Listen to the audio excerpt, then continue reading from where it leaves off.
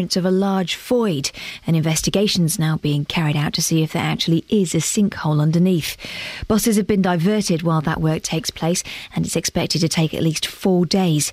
Last month, a whole street in Hemel Hempstead had to be evacuated after a sinkhole appeared in a cul-de-sac. A man has been charged with an arson attack on a mosque in Bletchley on Saturday. 30-year-old Ryan Bevington from North Street in the town will appear in court this morning. No one was hurt in the blaze at the mosque in Manor Road. A search is continuing for the Malaysia Airlines plane which disappeared 2 days ago with more than 200 people on board. Investigators say they still haven't found any debris from the plane. Commander William Marks is from the US 7th Fleet, which is taking part in the search. When you take into account currents, wind, sea state, it's now growing to hundreds of kilometers. And in addition, we are now looking at the western side of Malaysia, which is in the area around the Strait of Malacca. So now there's 2 areas we're looking in.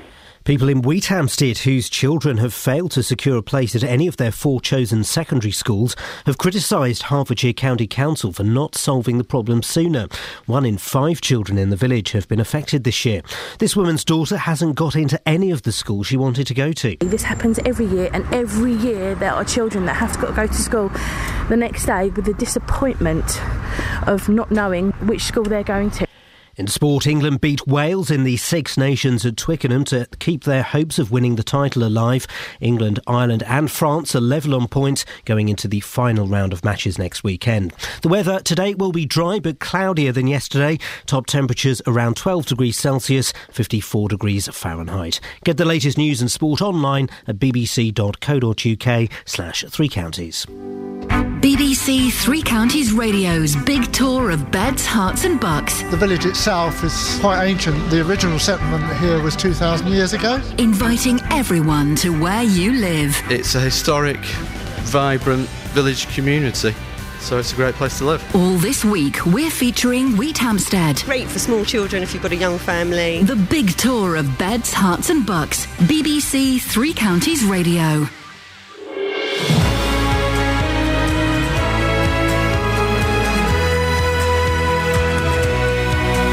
Yeah. Come on now. Steady as she goes. Morning, this is Iain Lee, BBC Three Counties Radio. It's Monday.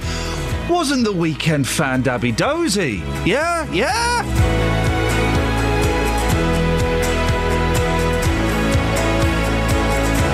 Let me just have a little look at my computer and see what we've got coming up on the show today. It's all a surprise. I don't know. I've not looked. I mean, I've been looking at it all weekend. I'm really excited. Right, lots coming up, including 3 questions. Is it your right to end your days at home, even if the council's paying? Should your child get into the nearest school, even if it's oversubscribed? And will Bedford's new bus station start to smell of wee-wee, even if it's brand new? That one doesn't make sense. Facebook.com/BBC3CR. You can send me a text, please. 81333. Start your text 3CR. Or you can give me a call. 08459 455 555. Across beds, hearts and bucks. This is BBC Three Counties Radio. And I want to ask a question of the gentleman. OK, this is a question for the gentleman, not for the ladies. You're excluded from this question. OK. Ladies. And it sounds like it's a mucky question. It's not a mucky question. I want to know, gentlemen, what parts of your body you've shaved. No, above the waist. I'll tell you why. At the weekend, I shaved my ears. Which bit? The lobes and the insides. Ooh. Yeah, I know. What? I mean, I'd seen the front, but I hadn't seen that you had. Yeah. What are you getting? Like the odd stray, or a whiskers? It was fluffy earlobes and whiskers out of the ears. Downy fluff, or are we talking black? It was downy fluff. Okay, well you've now invited the black fluff to come in. Oh. I'm afraid. Isn't that right, Kelly? I don't think that's a question for just the men. Oh, do women shave other parts of their body as well? Yeah, some do. What do you do when you see a woman with a beard? Which laugh. You do. No, you can't laugh. I mean, Sophie's in the room with you now. She can't hear us, don't worry. We can say what we like. Thanks for the delicious coffee. Thanks, so. Should we play a song? Well, bless you. Oh, wait, it's that kind of crazy morning when we're just sneezing on air while listening to Tina Turner. Bonkers. 08459 455 555. Body shaving, please. Yes, I know it's Monday. Let's start the week as we mean to continue.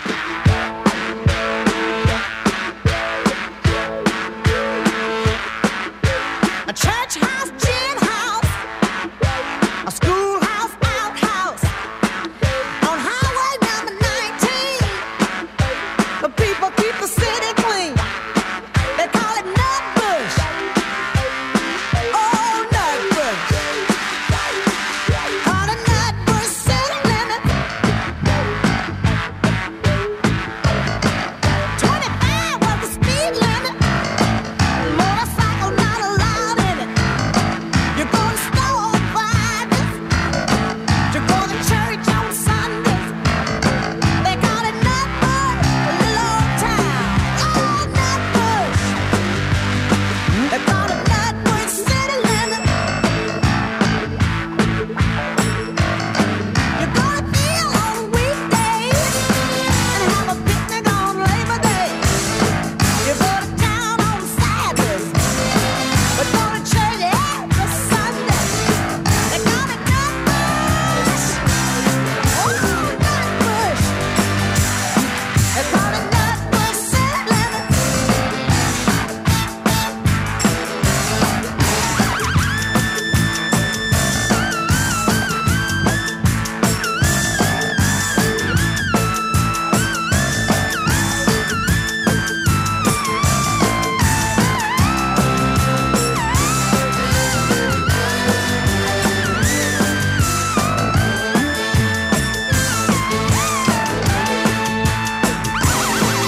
No whiskey for sale.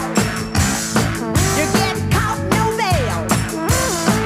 Southpaw and molasses is all you get in jail.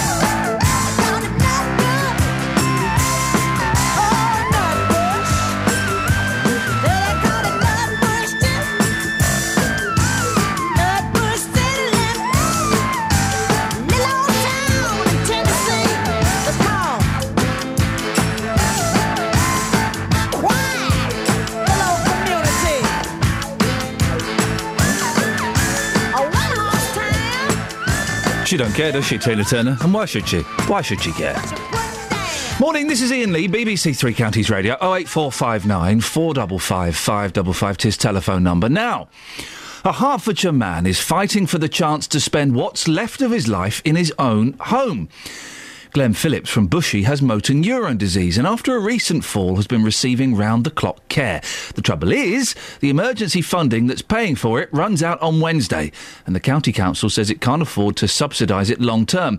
And that's something that terrifies Glenn Phillips. Throughout all of this process, I've been very, very stressed and concerned about what's going to happen.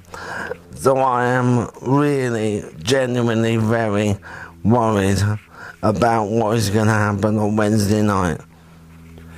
And that must be, to put it mildly, awful for you because, you rely on that 24 hours of care. You need that 24 hours of care to stay in your own home and have that over your head that you don't know what's going to happen next. It must just be terrible. Well, one of the main problems is it's really hard to cope with having a terminal illness. I have to constantly think about dying, and that is really hard. So, not to know what is happening with my care is even more stressful. Well, that was our reporter Matt Lockwood speaking to Glenn Phillips. Now, we wouldn't have spotted this story if it hadn't been for the excellent Watford Observer and the work of its health correspondent, Adam Binney. Adam joins you on the line now. Morning, Adam. Thank you very much for that plug. That was very nice. Oh, no, listen, it's a cracking paper. We're big fans of local papers here on this show. And also, it's an incredible story, isn't it? How did you get in touch with Glenn? How did you first make contact with him? We first met Glenn sort of Christmas of last year. I think it was the Peace Hospice in Watford really that should take the credit. They got in contact with us and said that he was looking for a box at Spurs, a sort of like almost like a dying wish. So we received a sort of a profile from him and put it in the paper, and it just went from there, really. We had, I think in the first week, we had about sort of 50 emails coming in from people saying that they wanted to give Glenn a box at Spurs and give him a chance to see his football team, and we've been in contact ever since. Obviously, motor neurons is a degenerative disease. Have you noticed Glenn's conditioning worsening? It's difficult to say, to be honest. I mean, from the first time I met him, he was already sort of quite progressed. So he was already quite ill, so to speak. But yeah, I mean, over the weeks, it has become sort of quite noticeable that he's finding it quite hard to get up when we come around to see him. I've been around to his house sort of two or three times now. And it is getting more and more difficult to sort of sit him up in his chair, yeah. So explain exactly what the situation is now, Adam. What's changed in terms of his care and what's being provided? Well, as far as I understand, he had a fall about 3 weeks ago. He fell over backwards and sort of banged his head. And he was on the ground for quite a long time waiting for his carer to come and see him. And from that point, he sort of said, well, I thought I needed 24-hour care before, and now I definitely do. He asked the council, and they told him that they couldn't afford it, and they were going to put him in a nursing home. If you go around and see Glenn, he's got a really cool place in Bushy where he lives. He's got all his records with it, sort of around him, and all his films and all his things that he sort of likes to keep around him. So he was quite nervous of that. So he sort of said, well, I really don't want to go into a nursing home. Can you sort me out some care here? And that's when they set up this emergency fund that he's in now. And when it comes to March the 12th, I think there's something in place to potentially put him on the NHS care pathway, but it's all sort of up in the air still. And obviously I think that's causing quite a lot of stress. So there is a chance that he might get the care he requires and might be able to stay in his own home? Yeah, I mean, that's what he was saying, but the issue is that he's got is he's saying that is then going to be funded by the NHS, and saying that, I don't need nursing care, I need social care. It's not a case that I need to be put through the NHS. The county council should be providing it for me. And he doesn't want to go in a home at all, does he? No. I've had him say that. I've had a couple of his friends actually emailed in and said, look, can you do anything about this? He really doesn't want to go to a nursing home. And I can kind of understand that. I mean, he's a relatively young man. He's not the sort of age that you would go to a nursing home. He said, I'm not 93. I don't want to go to a nursing home and not have my stuff around. I guess, let me play devil's advocate for a second. My mum had to move into a care home at the age of about 59, 60, I guess, and she didn't particularly want to. And it was because the council refused to provide more care. And I guess there is a limit, isn't there, on how much they can spend on one individual in terms of care. Yeah, absolutely. I mean, as cold as it is, I know the council has to look at these things from a financial perspective, but what Glenn said to me was that I think going to a care home was going to cost about £700 a week more than it would just to give him the 24-hour care that he wants. So it doesn't seem like a huge amount of money. And I do understand that there is a sort of a financial constraint on these things, but it just seems such a small figure to give him sort of what he wants. Adam, I really appreciate your time, and thanks for coming on and sharing the story with us this morning. That's all right, thanks for taking interest. Thank you very much. It's Adam Binney from the Watford Observer. He's the health correspondent. It's a cracking newspaper, and as I said on this show, we are big fans of the local newspapers. I know some of them are a little bit snooty towards the BBC, but I don't quite understand why. We do like a good local newspaper, so if there's a story in there, if you work on one of the local newspapers and you think there's a story we should be looking at, ian.lee@bbc.co.uk. We did ask Herts County Council to come on for an interview this morning. They issued us with a statement which says, we've met with Mr Phillips to discuss his needs and desires to stay at home. We have increased the hours of his home care package and provided an emergency night sitting service. We are committed to caring for residents in a way which ensures they have control and choice over how their needs are met. Very simple question.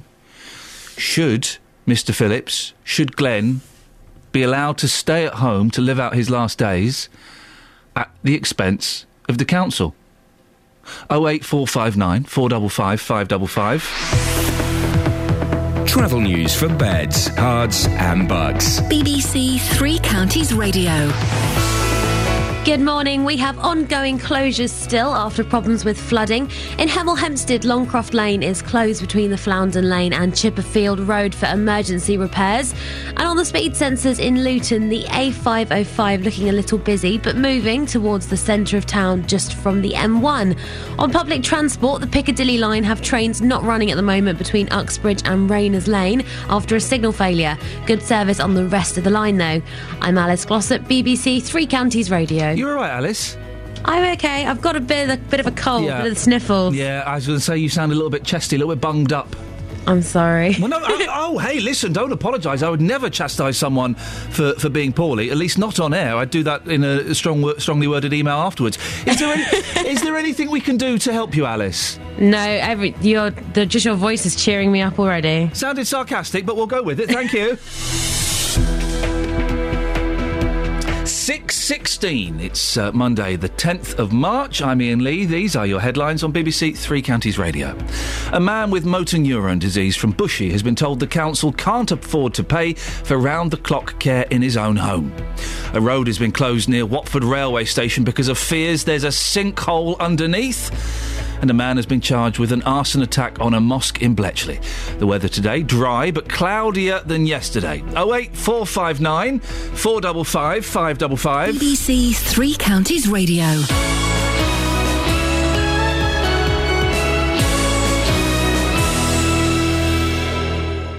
Every weekday morning from 9. Good morning, welcome to the JVS show. Your local stories. Have you had to rebuild your life after being a victim of crime? Do you think it's inhumane to keep people in prison for life? Do you think that immigration needs to stop? Your local life. Why do 70% of this country feel immigration is wrong? We've actually got an open doors policy. I am just so angry listening to some of them people. What the government are doing, they'll start introducing American-type sentencing, like 200 years in prison. The JVS show. British people are not xenophobic. Weekday mornings from 9 on BBC Three Counties Radio.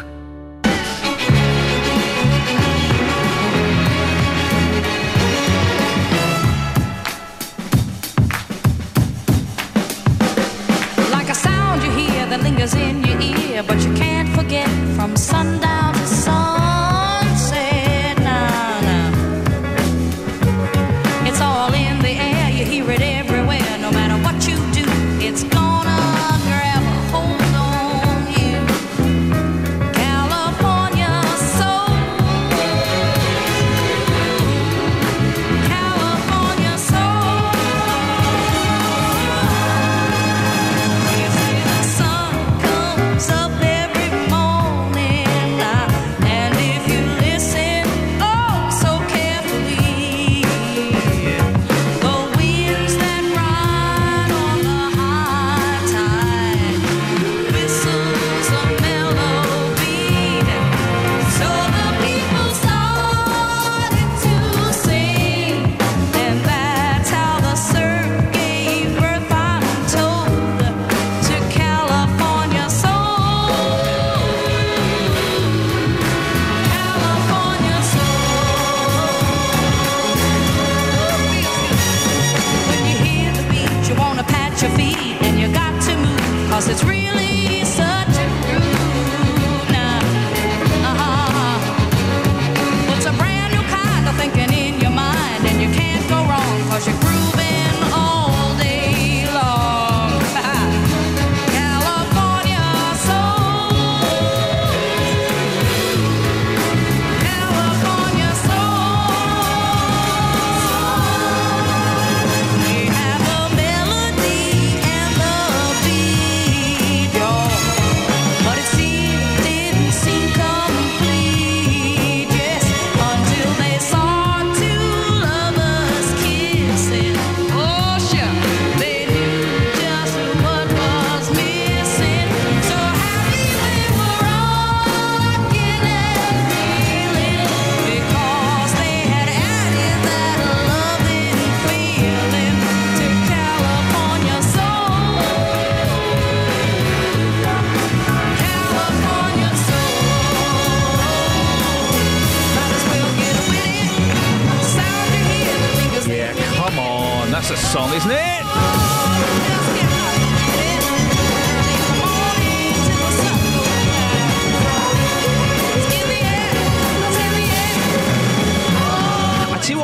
songs like that, they're a bit messy. They're a bit messy. You can. Oh, sorry. What happened there? I don't know. Did you press something? No, I didn't touch anything. Just stopped. She had enough.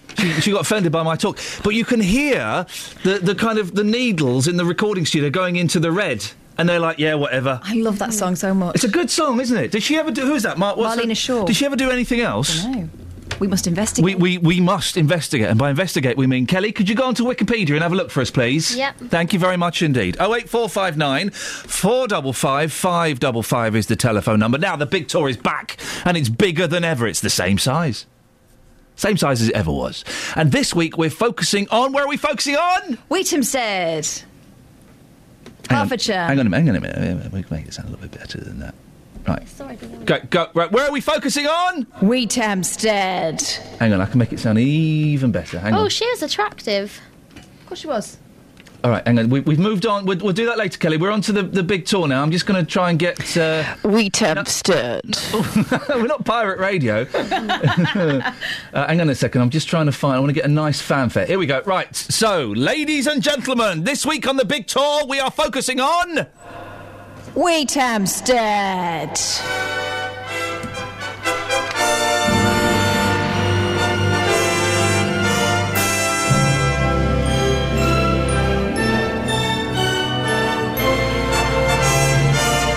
She was born in 1942. Kelly! Oh, sorry. Kelly, you've fallen down a hole. Quick, Catherine, help her out. Help. Wheathampstead. No, this is really... in New York. I'm trying to... Right. Is in Hertfordshire. Oh. And a lot of her music was used in television commercials. Oh, for goodness sakes. Right, can we just focus on this, please? Now, I've lost the fanfare. We'll do the fanfare again. No, it's a big thing, the big tour for us. I want to make sure that we treat it with the respect it deserves, which in many Her ways... uncle was a jazz trumpet player. Oh, for goodness sakes. Hang on. Oh, I've lost the fanfare. I'm not sure of anyone. Oh, that's not it. Right, got it. Right. Do it again. This week, well, ladies and gentlemen, boys and girls, welcome to the BBC Three Counties Big Tour. It's back, and it's bad. By bad, we mean good. And this week, we're focusing on... Wheathampstead.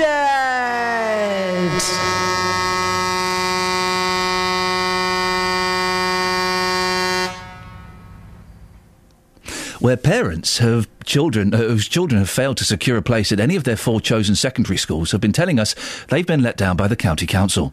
1 in 5 children in the village have been affected this year, and locals say the problem is nothing new.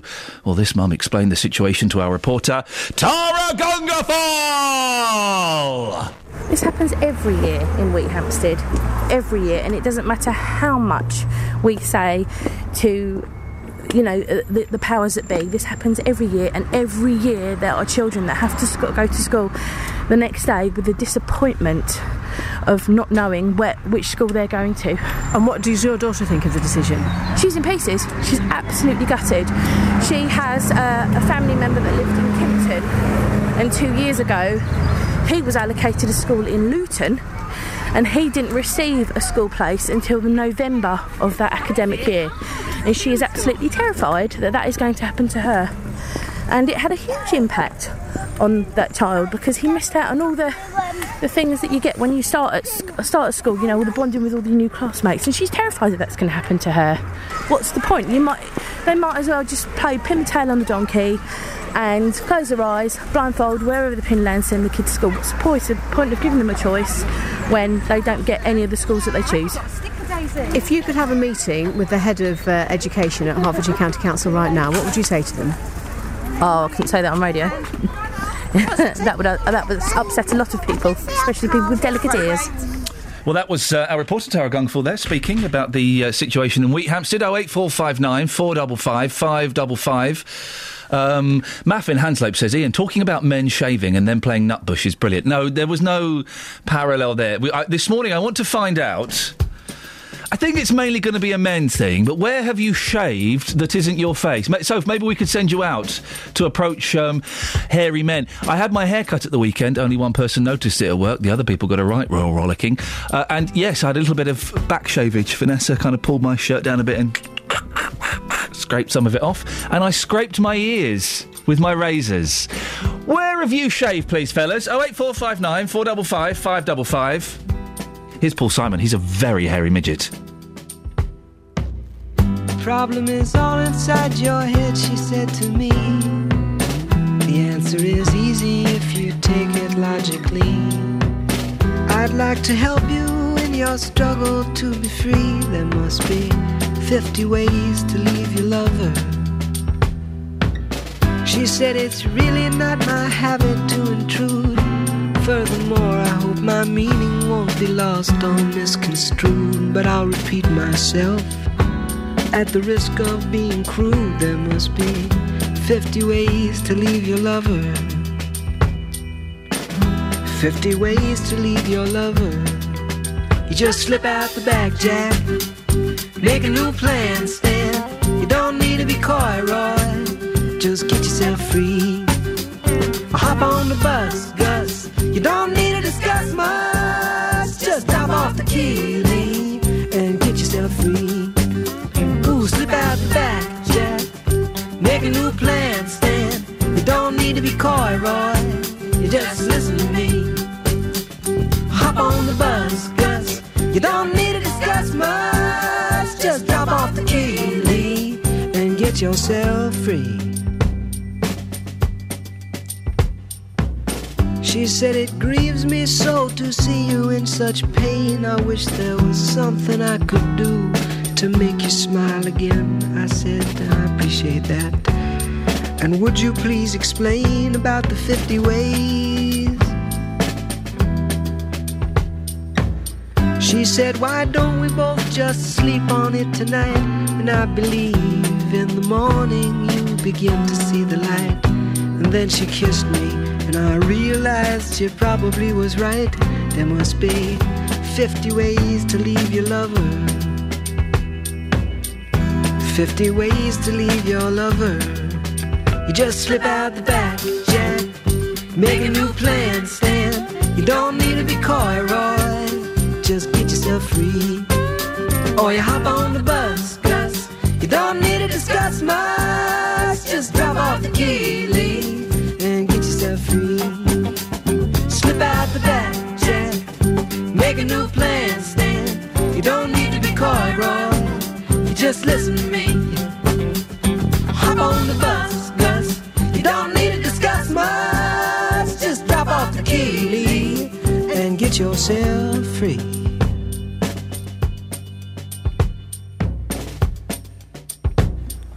I'm writing a review, Catherine, of a hotel I stayed. I stayed in a hotel in Birmingham. Oh, yes. I like Birmingham. I like Birmingham a lot. And it was fantastic Friday because the weather was amazing. Oh, man, it was great.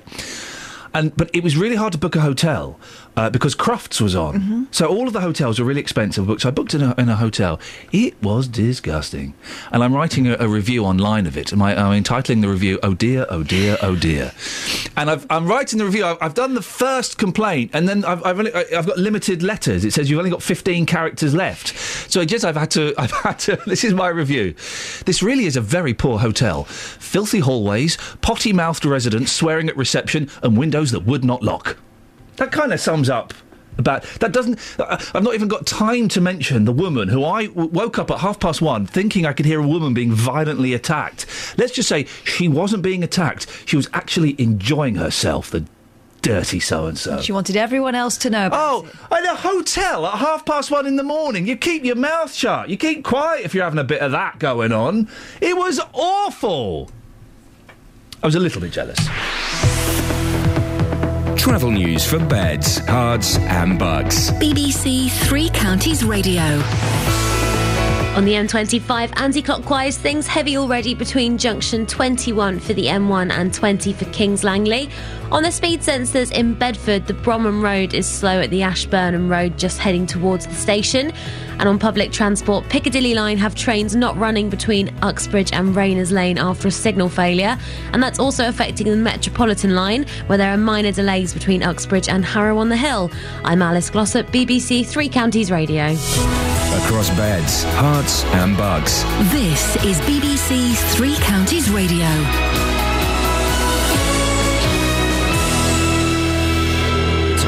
6, I'm Lee Agnew. The headlines: a man from Hertfordshire is fighting to spend what's left of the rest of his life in his own home. 48-year-old Glenn Phillips from Bushey has motor neurone disease. The council says it can't afford to pay round-the-clock care. A road has been closed near Watford Station because of fears it may collapse because of a sinkhole.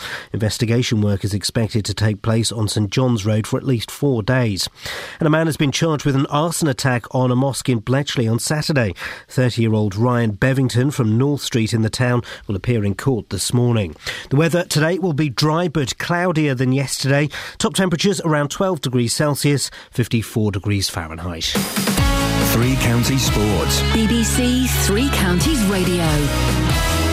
England beat Wales in the Six Nations at Twickenham to keep their hopes of winning the title alive. England, Ireland and France are level on points going into the final round of matches next weekend. Head coach Stuart Lancaster says his team were fearless. Yeah, we just didn't keep the hold of the ball well enough today and just too many turnovers, so that was disappointing. We got hammered at the scrum time in terms of the penalties against us, so that wasn't great from our point of view. But we hung in the game, 2015 at half time, took a couple of opportunities in the second half. We could have turned the game around, but we weren't able to do that. FA Cup holders Wigan are through to the semi-final of the FA Cup after another shock win over Manchester City, and Hull City are through to the semi-final for the first time since 1930 after a 3-0 win against Sunderland. The MK Dons will sign midfielder Mark Randall today.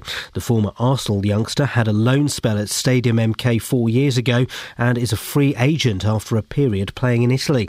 Manager Carl Robinson is pleased to have him on board. He's got a very, very small contract to prove himself. That might be off the pitch, it might be off the bench, it might be starting, it might be in the training ground. But if given an opportunity, another opportunity in his life, we've done that to Ryan Hall. We keep doing it, we keep giving these people opportunities. It's only then up to them. Because very rarely do you get 2 chances in any walk of life, and he now being given a second chance. Very few get the first. But to get 2, count yourself as being lucky. Luton Town are now 15 points ahead of Cambridge at the top of the conference. The sides play each other tomorrow night. And in cricket, England skipper Stuart Broad will miss the remaining 2 2020 matches in the Caribbean. He suffered a damaged knee as his side went down by 27 runs to the West Indies in the opening game. That's BBC 3 Counties News and Sport. More at 7 o'clock. Catherine. Still going, aren't you? No, it turns out I can write more. Hang on. Oh, nuts. There we go. Forget it, we missed a moment. Shall we play a song, come back, I'll read out the review I'm writing of this hotel. I'm getting quite wordy now, and then we can do the papers? Yeah, once you've got it out your system. Yeah, OK. Here we go, this is a song. This is a song, isn't it? My ears to Rona.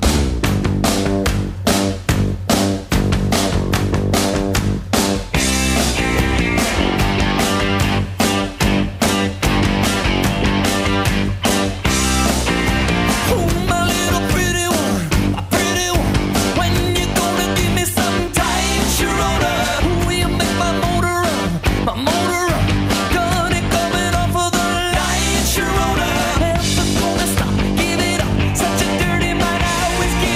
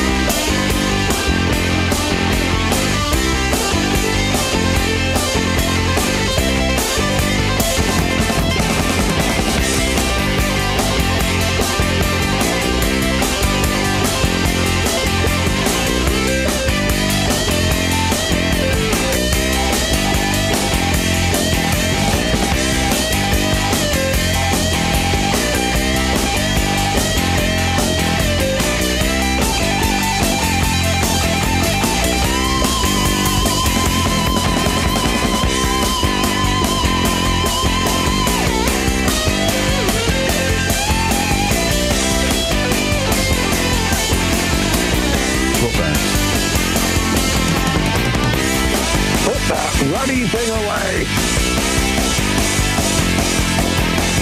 I'm now in the urinal section.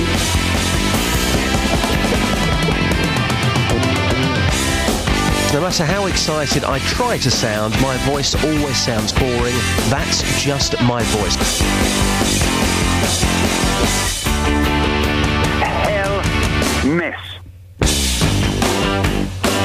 Alright, Ian, I like you. Shaka-laka boom boom.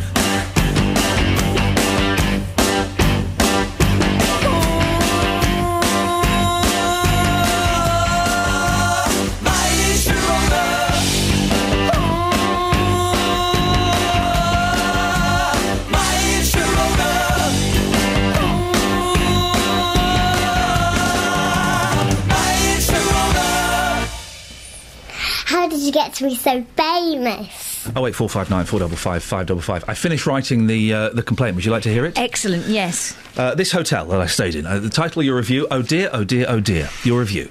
This really is a very poor hotel. Filthy hallways, potty-mouthed residents swearing at reception and windows that would not lock. When I checked in, the staff were unaware that I'd paid a £5 deposit online and tried to make me pay the full rate. What? £5? Whilst I was discussing this, a woman holding a baby was effing and blinding that someone had been smoking in her room. The layout of the hotel was very confusing and the hallway of the first floor was disgusting, filthy and poorly decorated. My room... Well, you're criticising the architecture, the layout. It was, yeah, I am. It was ridiculous, because it was like 4 hotels joined up in a row. Right. So, anyway, look, my room was situated either near either a wedding or a reggae club. Carry on. Either way, the fat bass lines were not conducive to sleep. Are you spelling that with a PH? Yes. Good. Neither was the fact I could not lock the windows. I spent an uncomfortable evening worrying that Shakademus and Pliers or some other ne'er-do-well would climb in and murder me. Or worse. I think we know what that would be. What they were doing to that woman? Well, this is it.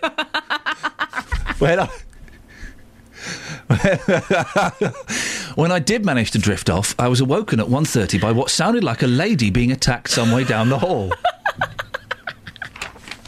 She was quite a distance away, but it soon became clear she was not being attacked, but actually involved in lovemaking. It went on for ages, and she was far too noisy. What's the manager supposed to do about that? Just not let mucky people like that in. There were the usual load of drunks banging on doors at all hours of the night. Oh dear. It was a thoroughly depressing experience, a new low for me, and one that made me question what I want from life. It did. Why? It did. Sounds like the place was jumping. It did. It made me question the premise of my life and whether the low point I'd reached. I fear that review may say more about you than it does about the hotel. Well, I've service terrible, cleanliness terrible, value terrible, location average. Credit where credit's due. Sleep quality poor, rooms poor. Submit your review. Boom. I've just done a TripAdvisor. Fill in. I've filled it in. What are you talking about?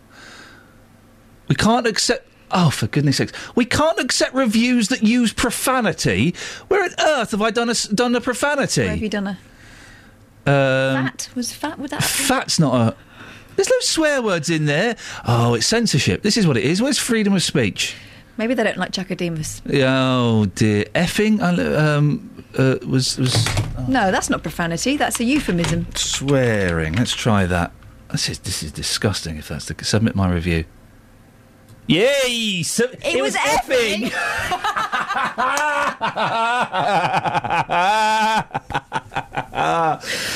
Oh dear! Right, you can't even say that. This is political correctness gone mad.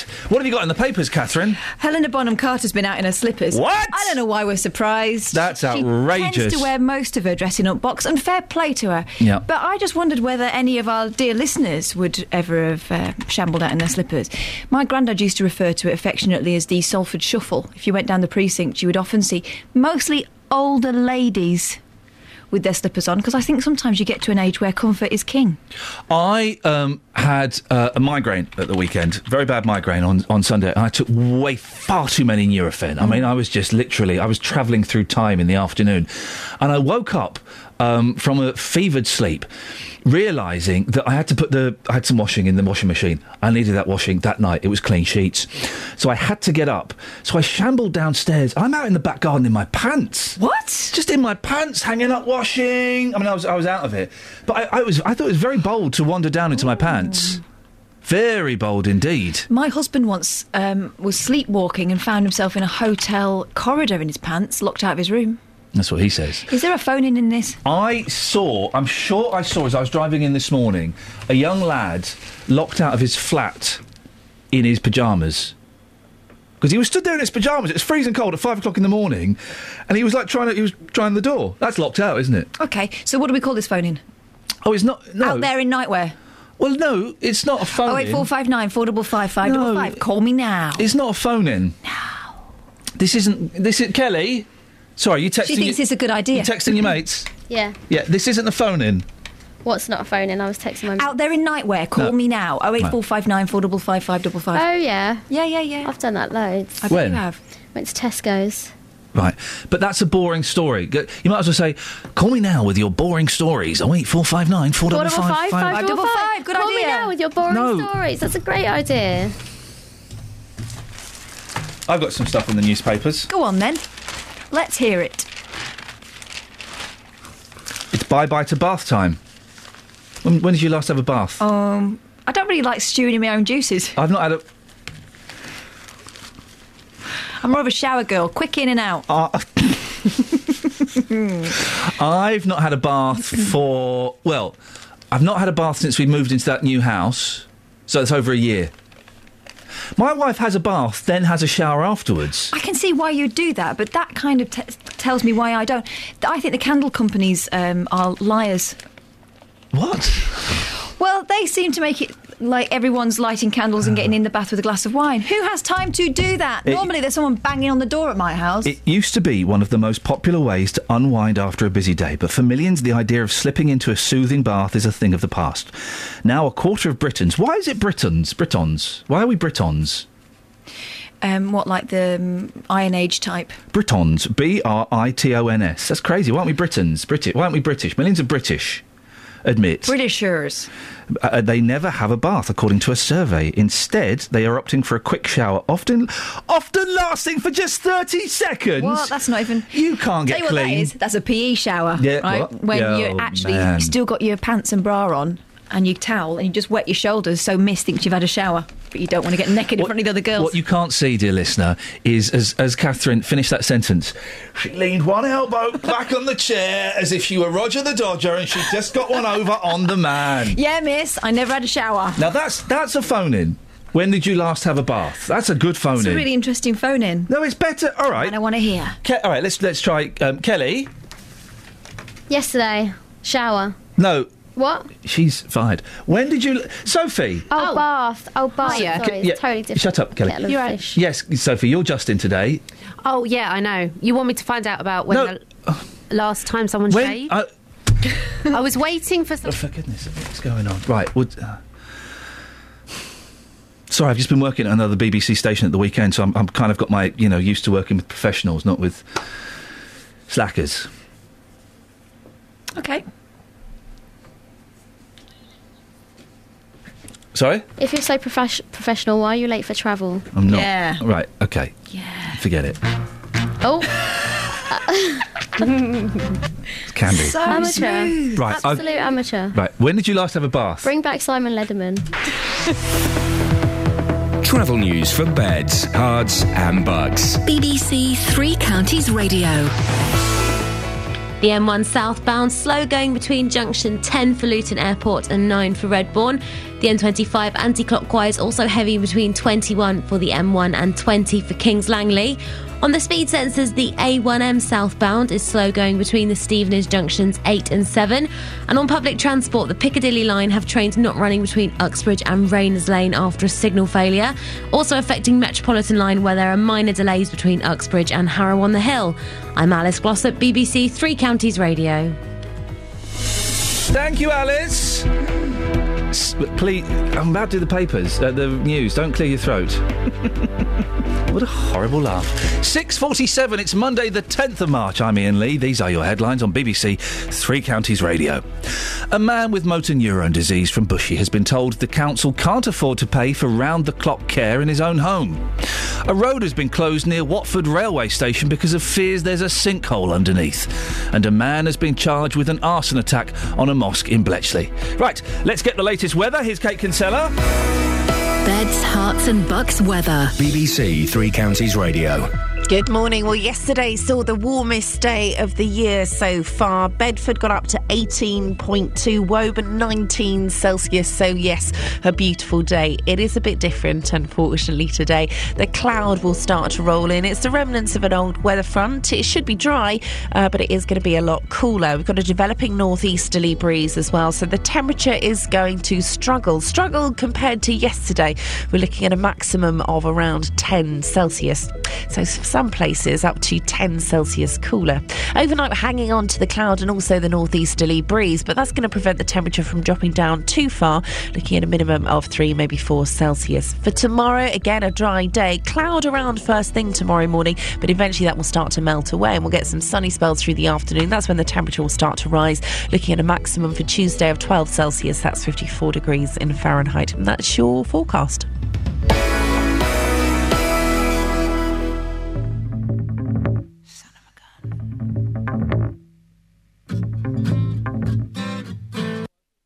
This was meant to be. Was that a trail? Oh, that was You're So Vain. Hang on a second. Yeah, what are you doing? Hang on. Nick Coffer on BBC Three Counties Radio. How about a bit of murder and death, particularly local murder and death? What? Is it, what? I've never listened to a Nick Coffer trial before. What was he? He's talking about just a murder? Put it back on. God, I don't know if I should. I like Nick Coffer. I would hate for him to get arrested, but then again, I'd hate for him to murder somebody. Let's see what he's got to say. Hang on. Nick Coffer on BBC Three Counties Radio. How about a bit of murder and death? No, don't do it! That's insane behaviour! The BBC does not advocate murder and or death. We don't condone it in the slightest. Let's see how he's going to do this dastardly plot. Particularly local murder and death from the 9th. No, not local murder and death! I don't care if it's local. If you're going to do it miles away. There's less chance of them finding you. Nick, you're a celebrity. 19th century. I mean, one of the crimes in the book, 19th century. There's a potential there for miscarriage of justice. No. Until 3 o'clock this afternoon. Okay. More great music to come in the next 2.5 hours. As long as there's great music. I like a little bit of epic on this programme. Nick Coffer. Today I'm just outside of Aylesbury at Where I'm going to commit a murder. Hula, which is an animal rescue centre in the paediatrics ward of the L&D Hospital. I'm in St Albans. They've got animals in the paediatric ward. That can't be hygienic. On BBC Three Counties Radio. So what we've learnt from that trail is... He gets about. Well, he's going to commit a murder in the 19th century. And then he's going to run to Aylesbury and Kempston, all those. And put a dog in a children's ward. That is disgusting. Good story, though, for you. Right. No, it was a great story when he does it. What we need to do is we need to send that to the police. Yeah. Ollie Martins. The Time Police. The Time Police. Not Ollie Martins. Let's send it to David Lloyd. Yeah. Do something about it. We'll send that to the Time Police. Dennis, can you believe Nick Coffer's going to go back in time, murder somebody, and then put a dog in a children's ward in a hospital? Yes. Oh. I can believe anything to this programme. What do you want, Dennis? When did you last have a bath? A week ago, and I'm getting ready for a scalding hot one this morning. When did you last go out in your slippers? Last night. OK. And have you stayed in a bad hotel? Yes. There we go. It must have been the same one in Birmingham. There we go. Well, that's really great. So, showers. Yes, showers are all right, but they only take the top muck off. There's a good soak in a scalding hot bath, which I'm going to get into before long. Well, don't have a scalding hot bath. Why? I don't like it when you come out and your legs are red. Well, I'm red all over. Catherine was pointing to an intimate part of her body. No, I was just thinking about sometimes if you go in and part of you is a normal colour and the bottom part is a different... Dennis, you're a gentleman of an age... Very. Which is so advanced it's difficult to calculate using modern techniques. But have you ever... Don't forget I'm expecting a birthday present from you in the end of May. May the... 29th. Well, that's, there's still a way to go, Dennis, and good luck with that. I might not make it. And that's what I was thinking. I didn't want to say it out loud, but it's certainly a possibility. But Dennis, yes, have you shaved different parts of your body? And be careful with this. Unfortunately, I had to do. What? Oh, I was in hospital for an operation. Oh, yeah. And they handed me this machine. Yeah. I wasn't very happy with it, but it had to be done. Right. Other than that, I am not a hairy person. Hang on, what machine? What, clippers? Well, no, it was a sort of electric razor, but it had teeth. And it had to... Where did... Again, we've got young ears listening, but where did you have to shave? Let me see. The joining part of my legs. The bit... okay, the middle. Yep. Okay, great, yep, okay, great. It was dangerous. It was dangerous. Yep, there's an image I never wanted in my head. Blimey.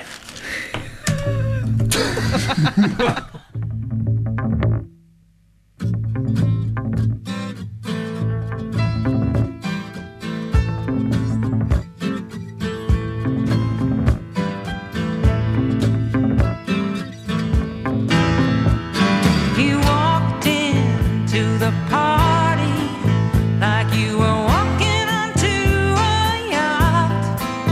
Your hat strategically dipped below one eye. Your scarf, it was apricot. You had one eye in the mirror as you watched yourself gavotte, and all the girls dreamed that they'd be your partner.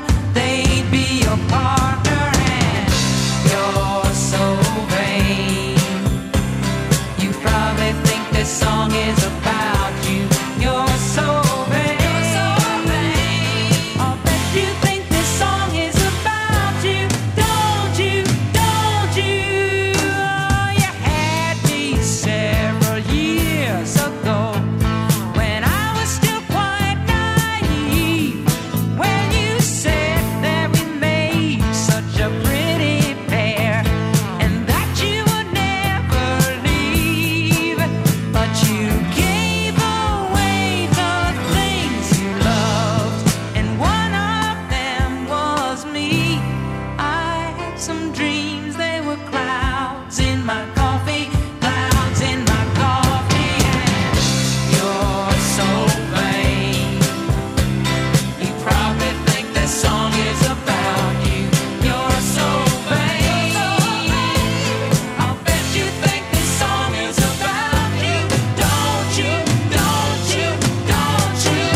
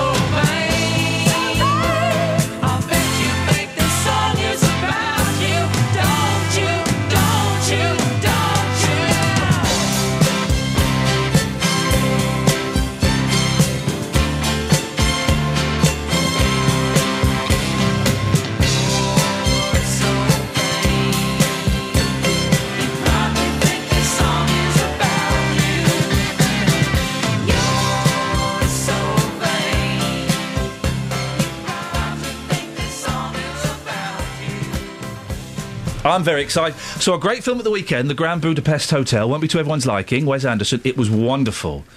Can't forgive him for what he did to Fantastic Mr. Fox. You didn't like the Fantastic No, Mr. Fox, I thought it was you? outrageous. I came out of the cinema. For a moment, I was the only person in the cinema, but then 3 other slackers came and sat near me. Right next to you? No. That's weird, isn't it? That would have been weird. But I came out of the cinema feeling just feeling joyful.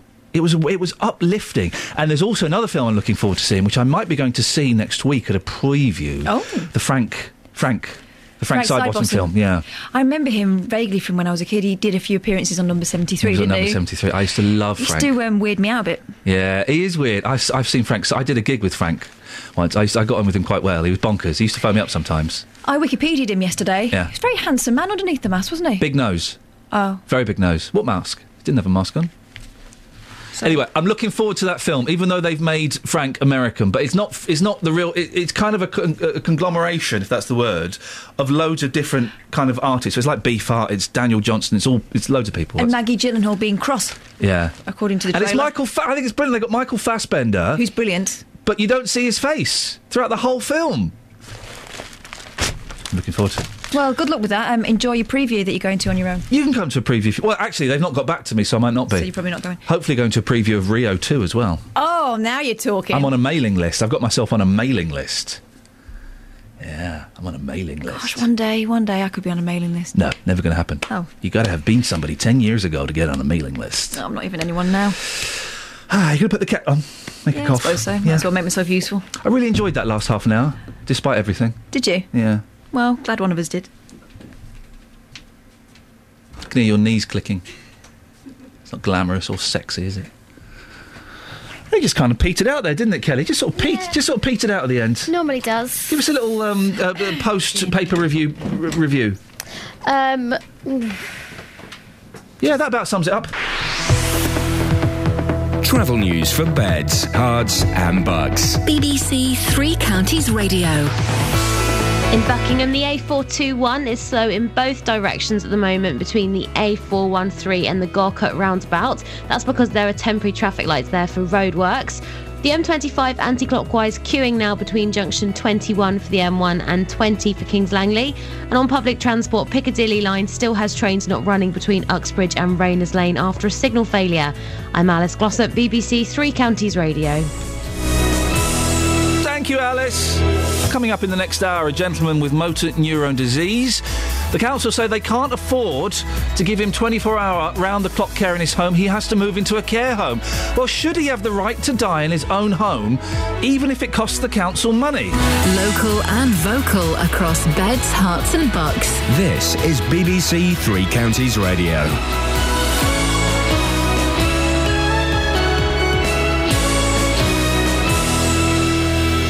It's 7 o'clock. I'm Lee Agnew. The headlines: Hertfordshire man with motor neurone disease battles to stay at home. A suspected sinkhole closes road in Watford.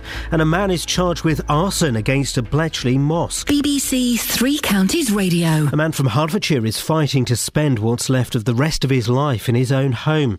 48-year-old Glenn Phillips from Bushy has motor neurone disease, but the council says it can't afford to pay round-the-clock care. Glenn, whose speech is affected by his condition, is calling for the situation to be resolved quickly. It's really hard to cope with having a terminal illness. I have to constantly think about dying, so not to know what is happening with my care is even more stressful. A road has been closed near Watford Station because of fears it may collapse. It's believed there could be a sinkhole underneath. Catherine Boyle has the details. St John's Road has been shut to traffic after the appearance of a large void. An investigation's now being carried out to see if there actually is a sinkhole underneath. Buses have been diverted while that work takes place, and it's expected to take at least 4 days. Last month, a whole street in Hemel Hempstead had to be evacuated after a sinkhole appeared in a cul-de-sac. A man has been charged with an arson attack on a mosque in Bletchley on Saturday. 30-year-old Ryan Bevington from North Street in the town will appear in court this morning. The search is continuing for the Malaysia Airlines plane which disappeared with more than 200 people on board. Part of the investigation is focusing on 2 people who booked seats on the flight using stolen passports.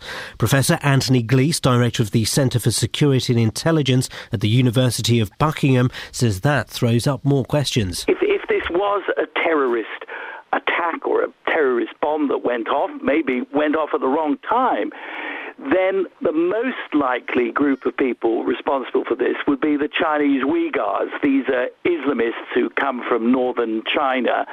However, they would not be using passports of people from Austria or people from Italy. Presumably the photographs were in there. People in Wheathampstead whose children have failed to secure a place at any of their 4 chosen secondary schools have criticised Hertfordshire County Council for not solving the problem sooner. This mother says 1 in 5 children in the village have been affected this year. This happens every year, and every year there are children that have to go to school the next day with the disappointment of not knowing which school they're going to. In sport, England beat Wales in the Six Nations at Twickenham to keep their hopes of winning the title alive. England, Ireland and France are level on points going into the final round of matches next weekend. The weather today will be dry but cloudier than yesterday. Top temperatures around 12 degrees Celsius, 54 degrees Fahrenheit. Get the latest news and sport online at bbc.co.uk/3 counties. BBC Three Counties Radio's big tour of beds, hearts and bucks. It looks like an extremely historic village. There's lots of ancient buildings, fascinating looking buildings. Inviting everyone to where you live. It just is still so quaint. It hasn't been overbuilt. All this week, we're featuring Wheathampstead. Come and look at the old buildings, because they're very old. The big tour of beds, hearts and bucks. BBC Three Counties Radio.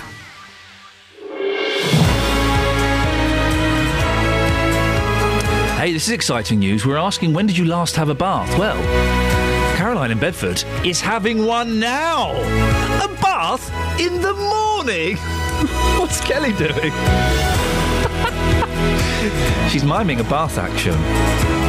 And Jay in Dunstable has sent me a text that I can't read. It's about shaving and other parts of your body you shave. Jay, I'm really glad to know that, I'm just glad to know that. Morning, this is Iain Lee, BBC Three Counties Radio. Lots coming up on the show between now and 9 o'clock, including, is it right to end your days at home, even if the council's paying? Should your child get into the nearest school, even if it's oversubscribed?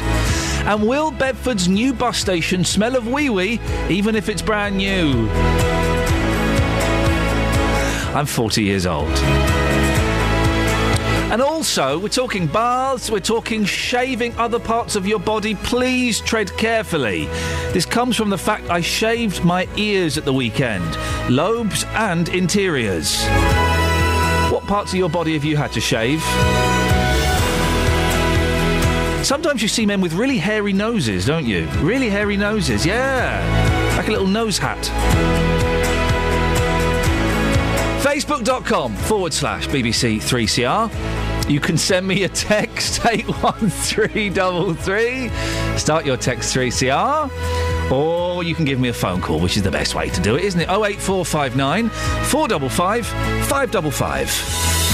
Across beds, hearts and bucks. This is BBC Three Counties Radio. Now, here's something I'd like to get your opinion on, please. This is a tough one, I think, so it's going to take a little bit of thinking on your part. It's got me thinking. Should a man be allowed to die in his own home if the council are paying? If the council have to pay for that? I'll tell you why. It's a fascinating story. A Hertfordshire man with motor neurone disease is fighting to live out his life in his own home. Glenn Phillips from Bushey needs round-the-clock care to be able to stay in his bungalow. He's been getting that following a recent fall, but the county council says it can only afford that level of care until Wednesday. Glenn, whose speech is affected by his condition, told our reporter Matt Lockwood he's finding it very difficult to stay positive. One of the main problems is it's really hard to cope with having a terminal illness. I have to constantly think about dying, and that is really hard. So, not to know what is happening with my care is even more stressful. How often does that cross your mind during the day? I think about it almost all the time. I'm trying to have some quality of life, but it's okay. It's okay. Take your time. It's fine. It's fine. It's okay. It's okay. I can't imagine what you're going through, Glenn. I really can't. I'm doing everything I can to be as strong as I can. That was Matt Lockwood there speaking to Glenn. Listening to that is Glenn's friend, Joe Banks. Morning, Joe. Morning. Let's put the illness to one side for a second. What was Glenn like before he became poorly? Oh, gosh. Amazing. And he still is. He is a vibrant, intelligent, intellectual, wonderful guy, really. And can you explain what motor neurone disease is, what it does to somebody? Well, gosh, there's an awful lot of anatomy and physiology behind it, but basically it's a degenerative disease that affects the nervous system, and Glenn is pretty rapidly shutting down, I guess, is a good turn of phrase. Is he? It's physical, isn't it? So Glenn is still there. Oh gosh, yeah, he is. It's very physical. It's not affected his mind at all, which in some respects is difficult. Yeah, well, it must be hard. And people often see people with conditions like MS or motor neuron disease, and they see them struggling to control their movements or their speech, and so they assume that mentally they're struggling as well. But Glenn's he's with it, and he's aware of everything, isn't he? Oh yeah, he's a very bright guy and maintains that very bright, intelligent stance. Yeah.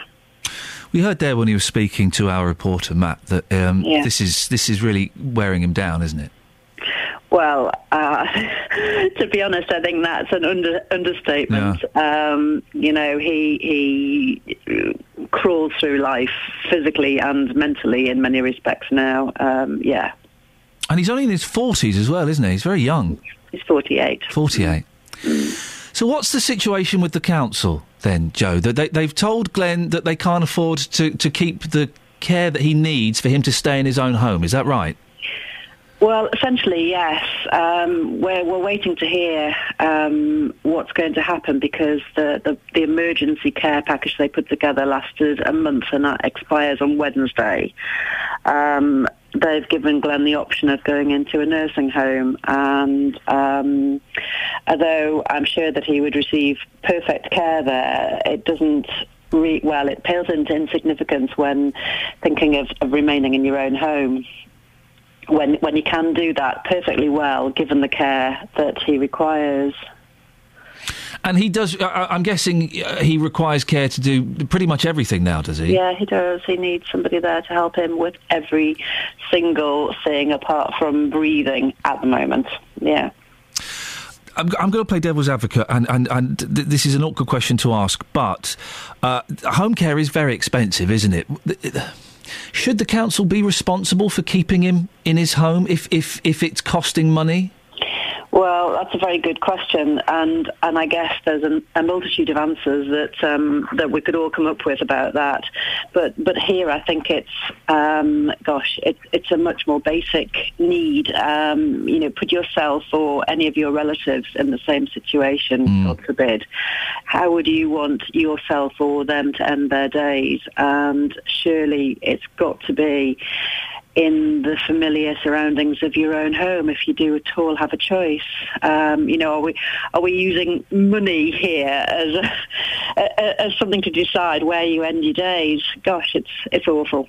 Isn't it just? And how are you coping, Joe, as a friend of his? And also you care for him a lot. It must be painful for you and his other friends to see. Well, Glenn and I have been friends since the early 80s, which is a long time. We were at school together, and it's very upsetting to see somebody that you love and care about so much disappearing. It's dreadful. I can't really put into words in a few minutes what it's like. It's awful, and the effect that it has on Glenn and on his family as well, because he sees our pain too. It's awful. Jo, thanks for sharing your story with us this morning, and maybe we'll catch up with you in a few weeks' time to find out what's happening. Yeah, OK, that'd be great. Thanks very much. Thank you. That's Jo Banks, friend of Glenn Phillips. It's interesting, isn't it? People don't often think about the people that are affected on the periphery, the friends and the family that are affected on the periphery. Well, we did ask Herts County Council for an interview this morning. They issued us with a statement instead. It says, "We've met with Mr Phillips to discuss his needs and his desire to stay at home. We're doing everything possible to try and accommodate his wishes while still ensuring he has access to the care he needs." Well, over to you. 08459 455 555. Should someone like Glenn be allowed to die in their own home, even if it's costing the council money? Should the council be paying for something like that? Or if it's cheaper, safer, more convenient for them to move somebody into a care home, should we go for the cheaper option? What's more important here, money or people's comfort? It's a tough one, isn't it? It's a tough one. And boy, am I glad I'm not the person that has to make those decisions. Keen to get your thoughts, and maybe something like this has affected and touched your life. Certainly it touched mine when I had to move my mum into a care home at the age of, I don't know, was she 59, something like that? Yeah, she was 59. And it was partly brought about because the council said we can't give her the support that she needs anymore. That kind of forced our hand ever so slightly. 08459 455 555. And a thank you to the Watford Observer for running this story and for letting us have a look at it as well. Across beds, hearts and bucks. This is Iain Lee. BBC Three Counties Radio. There's kind of lots of little bits and pieces around in the newspapers at the morning. There's nothing massive, but there's little bits and pieces that have got me kind of scratching my head a bit. It's bye-bye to bath time, says the Daily Mail.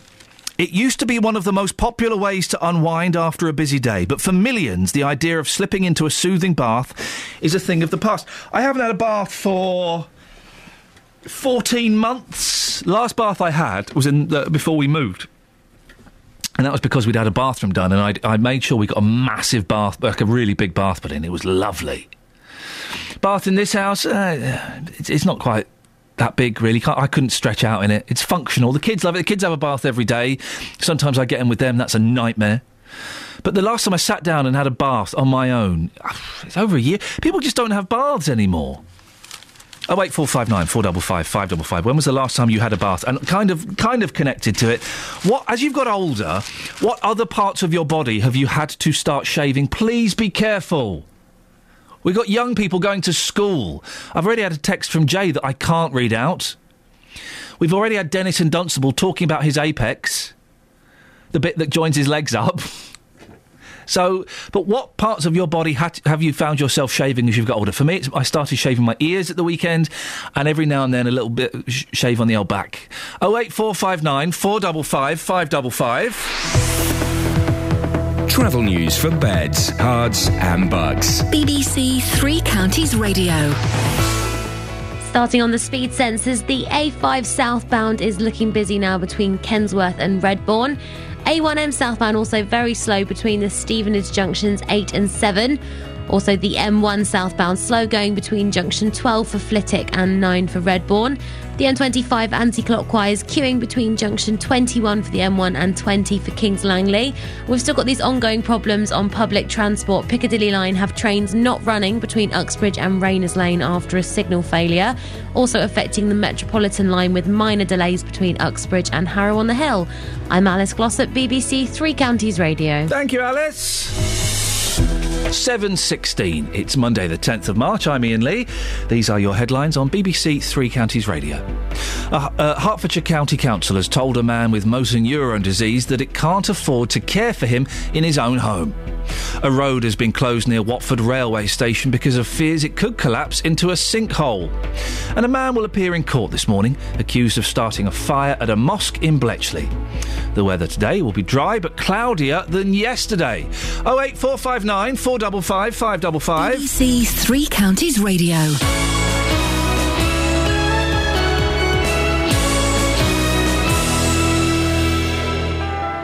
BBC Three Counties Radio's big tour of beds, hearts and bucks. The village itself is quite ancient. The original settlement here was 2,000 years ago. Inviting everyone to where you live. The village is very special. The community is just so cohesive. It does so much together. And all this week, we're featuring Wheat Hampstead. It looks like an extremely historic village. There's lots of fascinating looking buildings. If you've got a story everyone should hear about, let us tell them about it. Be glad when the Swan is back in use again. It burnt badly last year. Send us an email to 3cr@bbc.co.uk. Just come here and feel the love. The big tour of beds, hearts and bucks.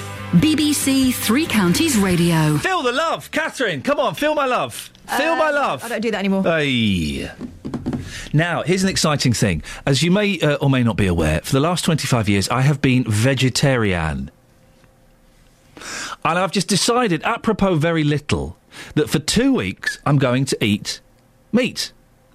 So 8 days ago I had my first ever steak. Since then I've had homemade burgers. Oh, on Saturday night I had lamb with mint sauce for the first time in 25 years. Lamb truly is the king of all meats. Then at the end, next weekend, I'm in the States and I'm going to have a big fat burger over there, and then I'm going to consider whether I'm a vegetarian or a meat eater. But it seemed a little bit unfair on the cosmos, nay, the universe, for me to start eating meat and not to redress the balance. So, Ian's on the line. Morning, Iain. Morning. Now, you were a full-on carnivore. You loved meat. In fact, when you heard me talking about this, you were eating a sausage sandwich. I was, yeah. And you have agreed, for the time I'm a meat eater, to become a vegetarian. Yep. And fair play, I've got to say this, mate. We have all been so impressed by what you're doing, because Iain has been tweeting his pictures of every single meal. He's done well, hasn't he, Catherine? He has. He had a sad banana breakfast the other day. We all shared the pain. What was it, a potato thing you had the other night? Last night. What did you have last night? Last night I had a jacket potato and super noodles. Oh dear. I'm running out of ideas, you see, so I don't know what else to do. This is it. You are running out of ideas, which is a shame. You had. Let me just try and find you on Twitter, because you had something the other night. Oh, was it the vegetable and potato curry? That was it. That looked great. It was. That was really nice. I made that myself. That was good. If you want to follow Iain on Twitter, @1987_Iain, IAN. He spells it wrongly. We're not judging him for that, because he's doing a really good job. How are you finding yourself? Are you feeling any different, Iain? I played football yesterday and I lasted longer than I normally do, so I think that might have something to do with it. Isn't that interesting? Because I'm getting more energy from chowing down on the meat, and you're getting more energy for getting rid of the meat for a bit. Well, it's because I think it's because I'm eating more vegetables, so I don't normally eat vegetables. Are you not a vegetable fan? No, not really. So what have you had for breakfast this morning? I haven't had breakfast yet. I haven't had a chance. I've been working. Oh, what is it you do? Traffic management. Oh, okay. So it's a tough, demanding job. Yeah. Any ideas what you're going to have for your lunch or your supper tonight? Tonight I'm going to have a vegetable stir fry or something like that. Oh, mate, you're going to feel alive after that. I know. Oh, he sounds really downbeat, though. We need some exciting vegetarian recipes. Yeah, I do. I need something. I've been told to try corn, but... I tell you what you want to try. Go and get some Linda McCartney sausages. Linda McCartney. She may not have been able to sing, but she certainly knew how to make a vegetarian banger. Seriously, they're cracking. Iain, keep listening. We might get some suggestions this morning. Thank you. Yeah. And also, well done. We're all. Thank you very much. Catherine Kelly and I, we're all messaging each other over the weekend, going, "Oh, he's really good, this Iain fella. He's doing a cracking job." So well done, and maybe we'll speak to you later on in the week. Thank you very much, yep. Cheers, mate. There you go. @1987_IAN if you want to follow him. He posts pics of all his meals, doesn't he? Give him some ideas. Yes, we need some suggestions of what he can have to spice up his life, literally and metaphorically. Call 08459 455 555. BBC Three Counties Radio. Well done him. Good for him. Now, the big tour is back, and this week we're focusing on Wheathampstead in Hertfordshire, where parents whose children have failed to secure a place at any of their 4 chosen secondary schools have been telling us they've been let down by the county council. 1 in 5 children in the village have been affected this year, and locals say the issue has been going on for years. Well, this is what one mum told our reporter Tara Gungafol. Her daughter hasn't been offered a place at any of the schools she wanted to go to. This happens every year in Wheathampstead. Every year, and it doesn't matter how much we say to the powers that be. This happens every year, and every year there are children that have to go to school the next day with the disappointment of not knowing which school they're going to. And what does your daughter think of the decision? She's in pieces. She's absolutely gutted. She has a family member that lived in Kimpton, and 2 years ago he was allocated a school in Luton, and he didn't receive a school place until the November of that academic year. And she is absolutely terrified that is going to happen to her. And it had a huge impact on that child, because he missed out on all the things that you get when you start at school, all the bonding with all the new classmates. And she's terrified that's going to happen to her. What's the point? They might as well just play pin the tail on the donkey and close their eyes, blindfold, wherever the pin lands, send the kids to school. What's the point of giving them a choice when they don't get any of the schools that they choose? If you could have a meeting with the head of education at Hertfordshire County Council right now, what would you say to them? Oh, I couldn't say that on radio. that would upset a lot of people, especially people with delicate ears. Well, that was our reporter Tara Gungafol speaking to an angry mum. Well, there are plans for a new secondary school to serve Harpenden and the surrounding villages, including one option near Wheathampstead on the Lower Luton Road.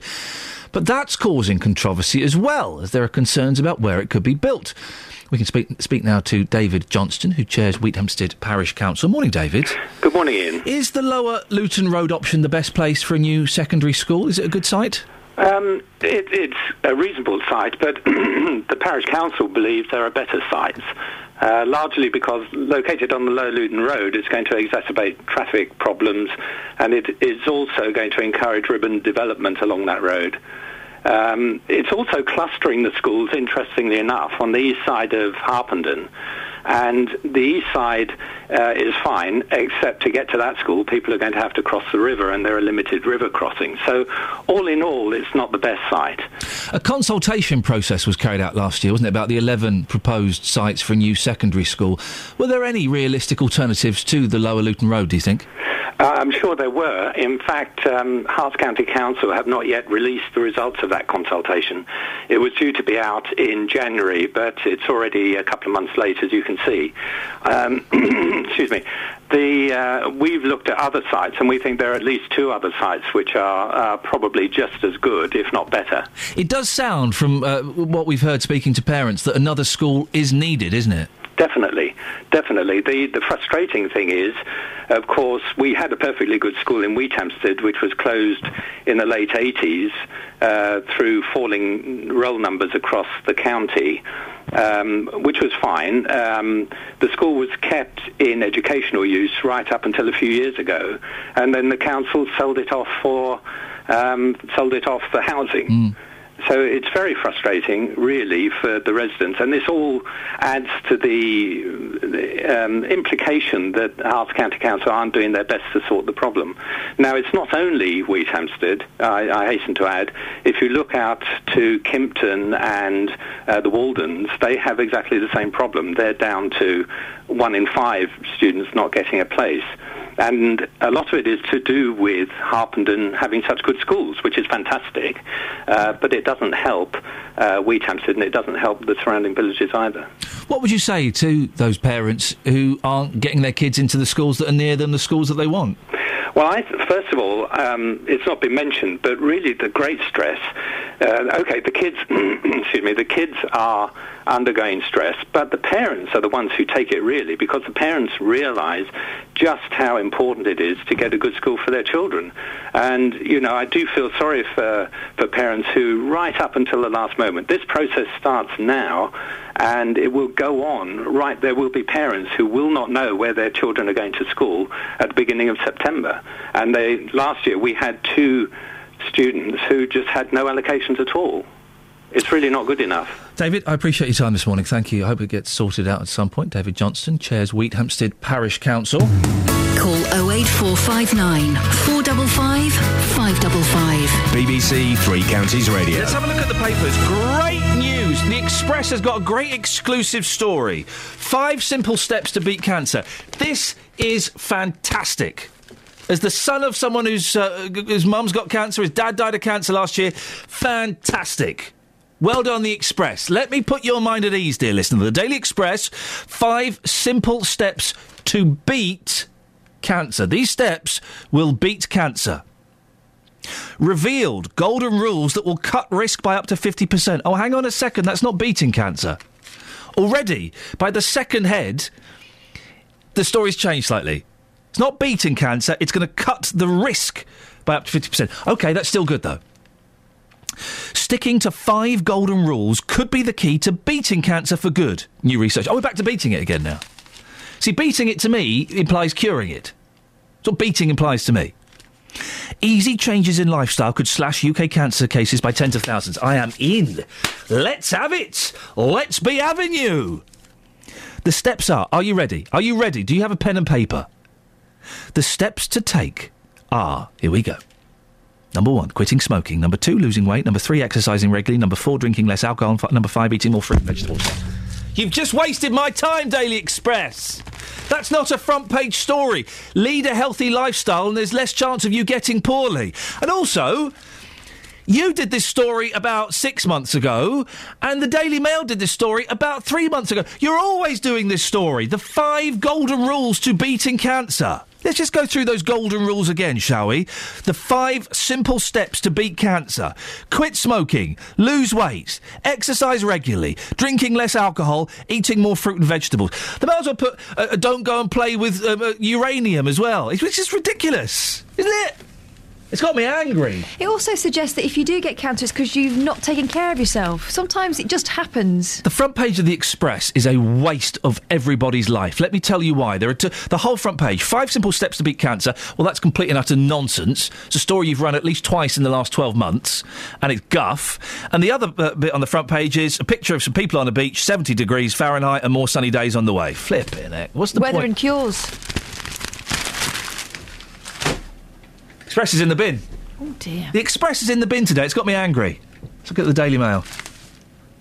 Oh, no, that's quite a good one, actually. We'll stick with that. Travel news for beds, cards and bugs. BBC Three Counties Radio. In Buckingham, there are some roadworks with temporary traffic lights causing delays. They're on the A421, queues in both directions between the A413 and the Gorcut roundabout. Also on the speed sensors in High Wycombe, all approaches to the Handy Cross roundabout looking very slow, and the M1 really struggling between junction 10 for Luton and the Kidneywood roundabout. There's congestion there on the London Road to the Caddington turn. On public transport, the Piccadilly line still have trains not running between Uxbridge and Rayners Lane after a signal failure, and the Metropolitan line has minor delays between Uxbridge and Harrow on the Hill. I'm Alice Glossop, BBC Three Counties Radio. Across beds, hearts and bugs. This is BBC Three Counties Radio.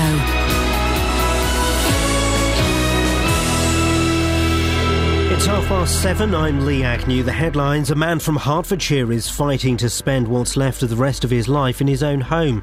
48-year-old Glenn Phillips from Bushey has motor neurone disease, but the council says it can't afford to pay round-the-clock care. A road has been closed near Watford Station because of fears it may collapse into a sinkhole. Investigation work is expected to take place on St John's Road for at least 4 days. A man has been charged with an arson attack on a mosque in Bletchley on Saturday. 30-year-old Ryan Bevington from North Street in the town will appear in court this morning. The weather today will be dry but cloudier than yesterday. Top temperatures around 12 degrees Celsius, 54 degrees Fahrenheit. Three Counties Sports. BBC Three Counties Radio.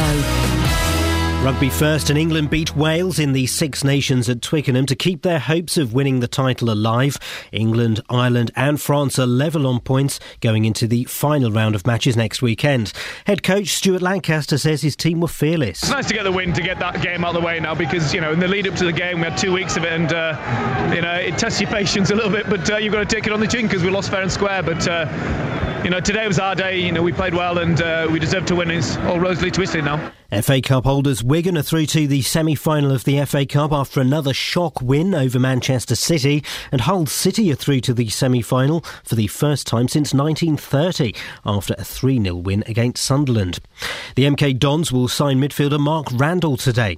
The former Arsenal youngster had a loan spell at Stadium MK 4 years ago and is a free agent after a period playing in Italy. Manager Carl Robinson is pleased to have him on board. He's got a very, very small contract to prove himself. That might be off the pitch, it might be off the bench, it might be starting, it might be in a training ground. But if given an opportunity, another opportunity in his life, we've done that to Ryan Hall. We keep doing it, we keep giving these people opportunities.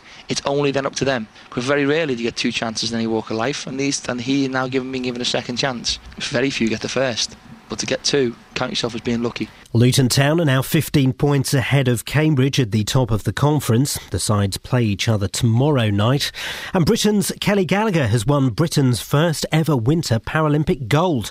She claimed victory in the Super G in Sochi. Through the final gate as they come down to the finish line here in the sunshine in the mountains of Rosa Couture, and the time 1 minute 28.72 seconds. And that's BBC Three Counties News and Sport, with more at 8 o'clock. On FM, AM, online and digital radio. This is Iain Lee. On BBC Three Counties Radio. Text Nick from Marlow. I bathe only when I stay in a hotel. When I do, I trim all hair. Nasal, ear, eyebrows, head, and other areas not to be mentioned at breakfast. What is the obsession with cutting those hairs? Why would it? Why? You should see the bath when the water is out. Got to keep room service busy. Wow. Oy. That's, turns out our listeners are all deviants. They're thoroughly unpleasant, aren't they? Thoroughly unpleasant people. There's so much I want to ask about that, but I can't. You can't, and it's probably best not to. No. I'm scared to click on this email, see what this says. Oh, here we go. This is on the subject we're talking about, Glenn Phillips, who is he's got motor neurone disease, and he wants the right to die in his own home. The council say they can't afford the 24-hour care that he needs. Anne in St Albans says the money to keep Mr Phillips comes out of the public purse anyway, as it does if he is in hospital. Why does the funding not come out of the NHS budget? Well, I know why, and I'll tell you why in a second. We all pay him for this, as I presume has Mr Phillips in the past when he was able. Now is the time for him to get what he's paid for in the past.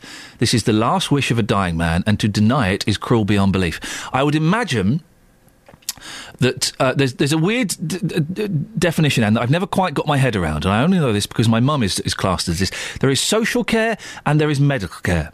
Now, if you require medical care, it's paid for. They pay for it. If you require social care, then you have to pay for it up to a certain point. So what's social care? Is that to stop you falling out of bed? So social care, and I'm not quite sure on this, and I think they've been a bit woolly in the past. Social care is to stop you getting out of bed, it's to dress you, it's to feed you, it's to take you to the toilet. Right. Medical care would be drips. It would be drips, it would be nurses tending wounds, it would be, if anyone can help me define this, because I've always struggled, 08459 455 555. It would be if you required injections, it would be things like that. So although my mum takes a lot of pills, it's not classed as medical care. Now, We've recently appealed that, and we're kind of going through the appeal process because it looks like they may have misdefined certain conditions. But what Mr. Phillips has got would be defined, I would imagine, as social care, not medical care. And when you're the relative of someone or the person yourself going through this, it's really frustrating because you're going, hang on a second, the only reason I need this care is because of my medical condition. Mm-hmm. So frustrating. But the question again, I suppose, is should someone like Mr. Phillips have... If it's more... and I don't know which is more expensive. I would imagine it would be more expensive to have 24-hour home care. If it is more expensive to have home care in your home 24 hours a day, should the council be paying for that? Should the NHS be paying for that? We've got the background on that. Go on. Apparently it will cost £1,750 a week to pay for the 24-hour home care, as opposed to £1,000 a week for a nursing home. So it's £750 a week they're saving. Now, in the great scheme of things, you would think it's £750 a week. I mean, we don't know what the prognosis is for Glenn, how long he's potentially got. But it doesn't sound like that much money. But you then have to spread that out across everybody who has to make that decision, and it starts to add up. I'm not saying it's right or wrong at all. I don't know what the right or wrong answer is, to be honest. I don't really know, but... it'd be interesting to get your thoughts on this. 08459 455 555. It would save the council £750 a week for Glenn to move into a care home. I don't know.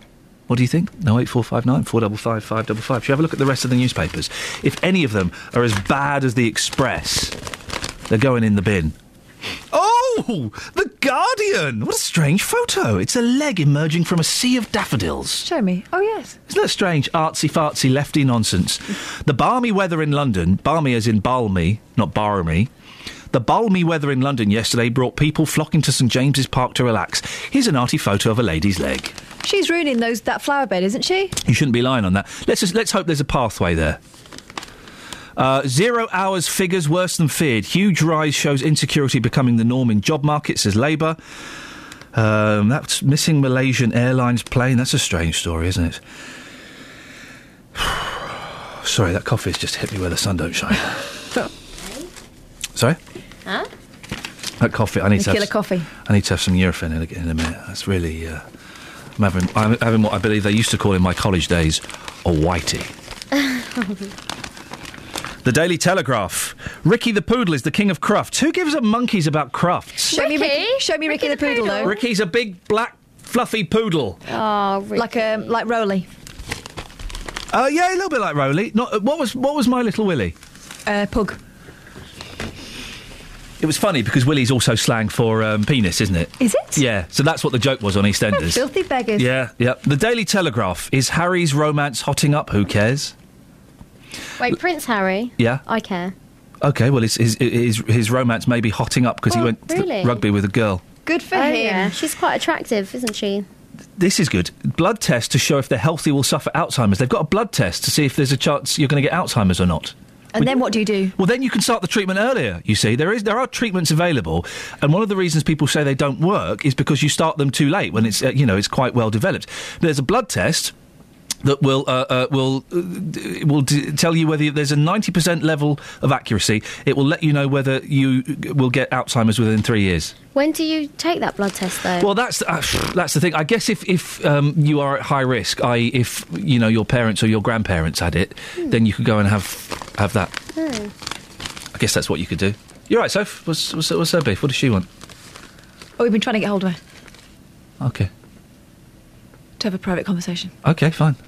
So we'll see you later, mate? No worries, see you later. To have a production conversation. Close our That's fine. mics. That's fine, yeah. So you close our microphone? Yeah, sure. Yep. Are they closed? Because the red light's still on, you see.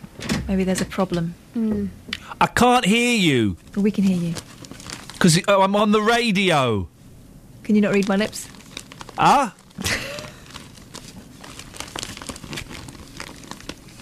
Okay, it's closed. Is Simon Lederman coming back? Oh, for goodness sakes.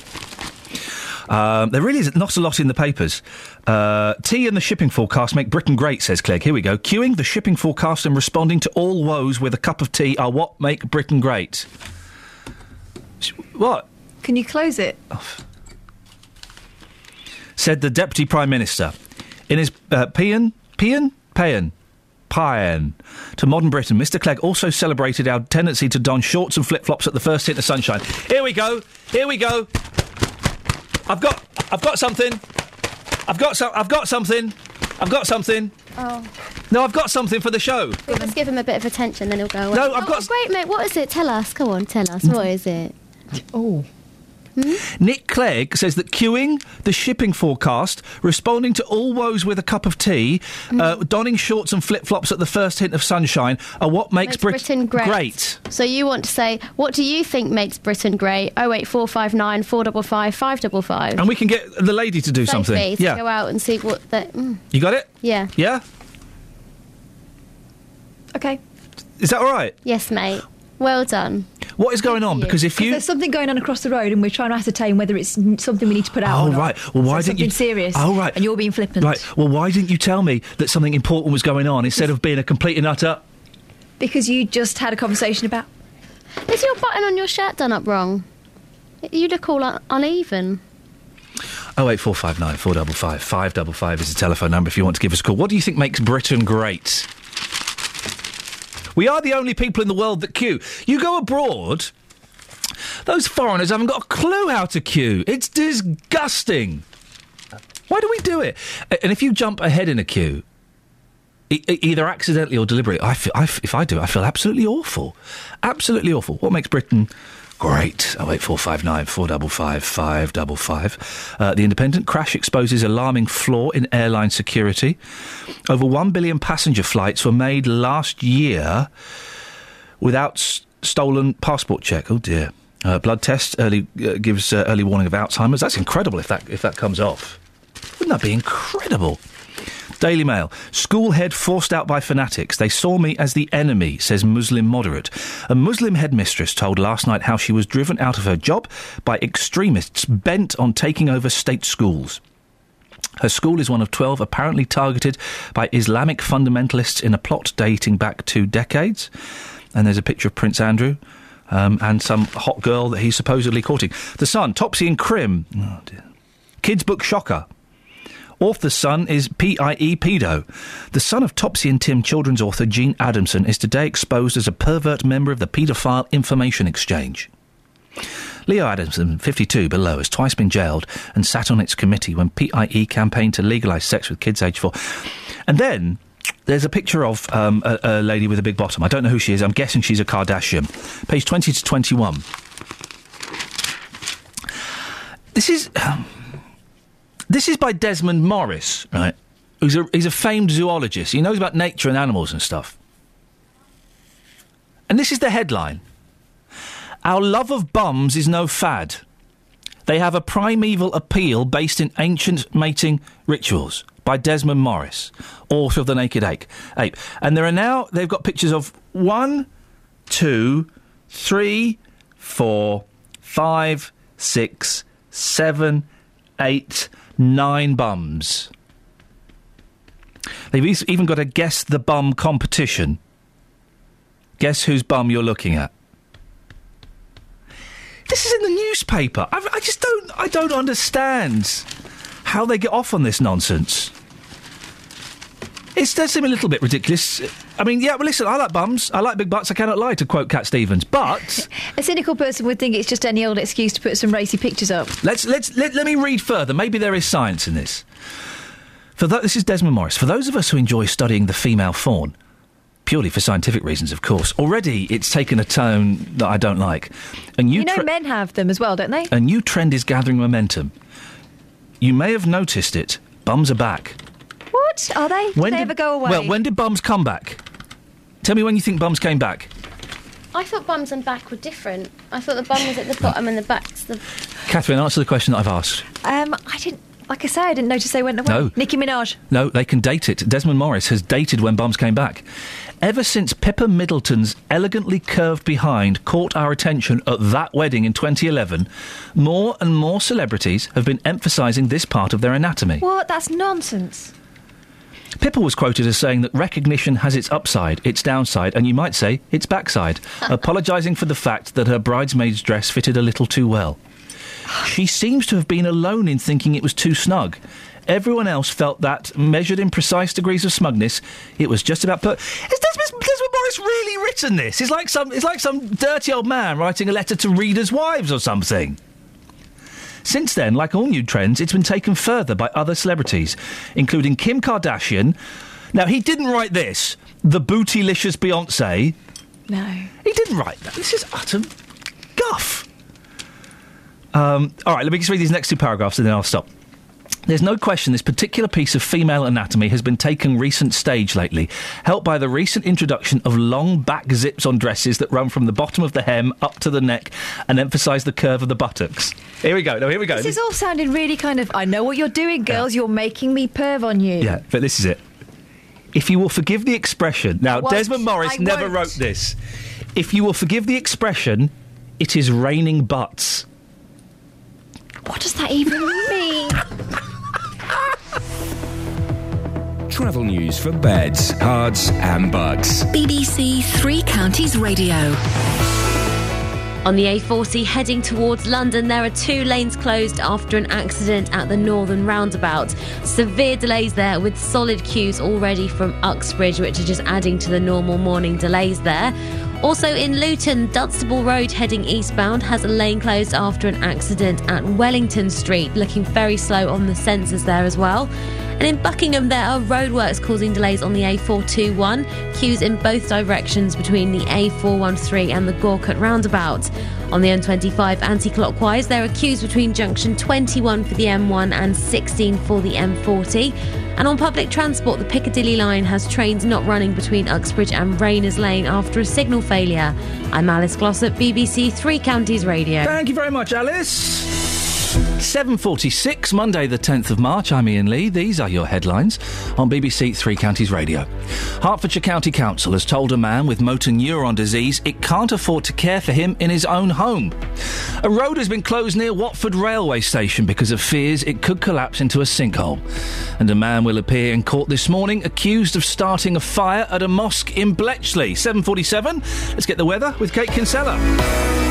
Beds, Herts and Bucks weather. BBC Three Counties Radio. Good morning. Well, yesterday was the warmest day of the year so far. In fact, since last October. Today, it is a little bit different. We have remnants of a weather front moving south as we speak, bringing with it some more clouds. Still some bright spells at first this morning, particularly the further south you are, but eventually that will be a rather cloudy picture. It means the temperature's not going to get quite as high as yesterday, and also a northeasterly breeze will put a impact on the temperature as well. We're looking at a maximum later of maybe 9-10 Celsius. Overnight, dry but cloudy. We're hanging on to the northeasterly breeze as well, but that will prevent the temperature getting down to 0. We're looking at a minimum of 3, maybe 4 Celsius. Tomorrow, the cloud around at first, but eventually it will start to melt away and we'll get some breaks in it, leading to some sunny spells tomorrow afternoon. A milder 12 Celsius expected then. That's 54 degrees in Fahrenheit. And that's your forecast. Every weekday morning. The shop didn't want to give me them back, so I went to the shop, paid them a fee to get my cylinders back. The JVS show fights for your rights and tackles your consumer problems. I went to speak to this company and I asked them what had happened. It took me absolutely ages to get through to anyone. If you need our help, email jvsshow@bbc.co.uk. After a last discussion about my cylinders, the governing body showed up at my house on the following day. And we could do the same for you. Thanks, Denise, and for the company for getting her cooker back up and running, here's your horn. The JVS show, weekday mornings from 9 on BBC Three Counties Radio. Call 08459 455 555. BBC Three Counties Radio. Now, bus stations are seldom a town's best feature. Usually they're grey and smelly and they stink of wee-wee. And Bedford's is no different, but that's all set to change once the current refurbishments are completed. In the meantime, the All Hallows multi-storey is closing for a month as of today. We can talk to the Liberal Democrat Mayor of Bedford, Dave Hodgson. Morning, Dave. Morning. Dave, what's happening with the All Hallows multi-storey? Well, we've refurbished lots of the different levels, but obviously we've got to also do the ramp and the lifts, and therefore to do those we're closing it so we can actually get that work done together. The ramp that you get up to the multi-storey car park, both the lift shaft, and there's a new disabled access lift shaft going into floor 1 as well. And this is closing for a month, is it? That's correct, yeah. What impact do you think that's going to have on the surrounding area? Well, we've actually just opened 2 new car parks, the surface car park opposite in Preben Street, but we've told all the regular, the people with season tickets, let them know, we let all the shops know, we've had posters up around the place, there's obviously posters there today. It will have an impact, we're hoping it will be minimal. Are you confident that you'll have this done by the Easter holiday? Well, so far the whole project's on their schedule, so yes, I mean, but you've always got to touch wood when you say that. We're convinced we will do it, but we'll work very hard to make sure it happens. Dave, you're overhauling parts of Bedford Town Centre, which have been in need of updating for a while. Is it frustrating that you haven't got a bit more cash available to thoroughly transform the whole area? You kind of answered your own question, haven't you there, Ian? It's always frustrating you haven't got more cash. I'm sure everybody would like more cash, but we've actually managed to find a bit more in the budget to do the other side of the square, to do Thurlow Street as well. So we're actually relaying the paving there and putting some new trees in as well. And at the very front, opposite Greyfriars, we're better stop a new bus shelter there to make sure that everybody has the benefit of this new bus station, car park, public toilets and all the rest we're doing around there. Dave, best of luck. I hope it all goes smoothly. Thanks very much, Ian. Thank you, Dave. There we go. Liberal Democrat Mayor of Bedford, Dave Hodgson. Now, it appears that there may have been an incident on Wellington Street in Luton.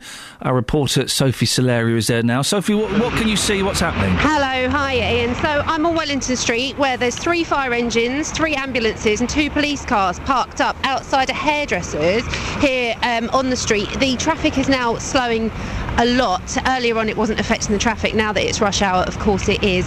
Traffic's piled up from Bury Park and Dunstable heading towards the airport on Wellington Street. I've just spoken to a fire officer who has just confirmed the situation.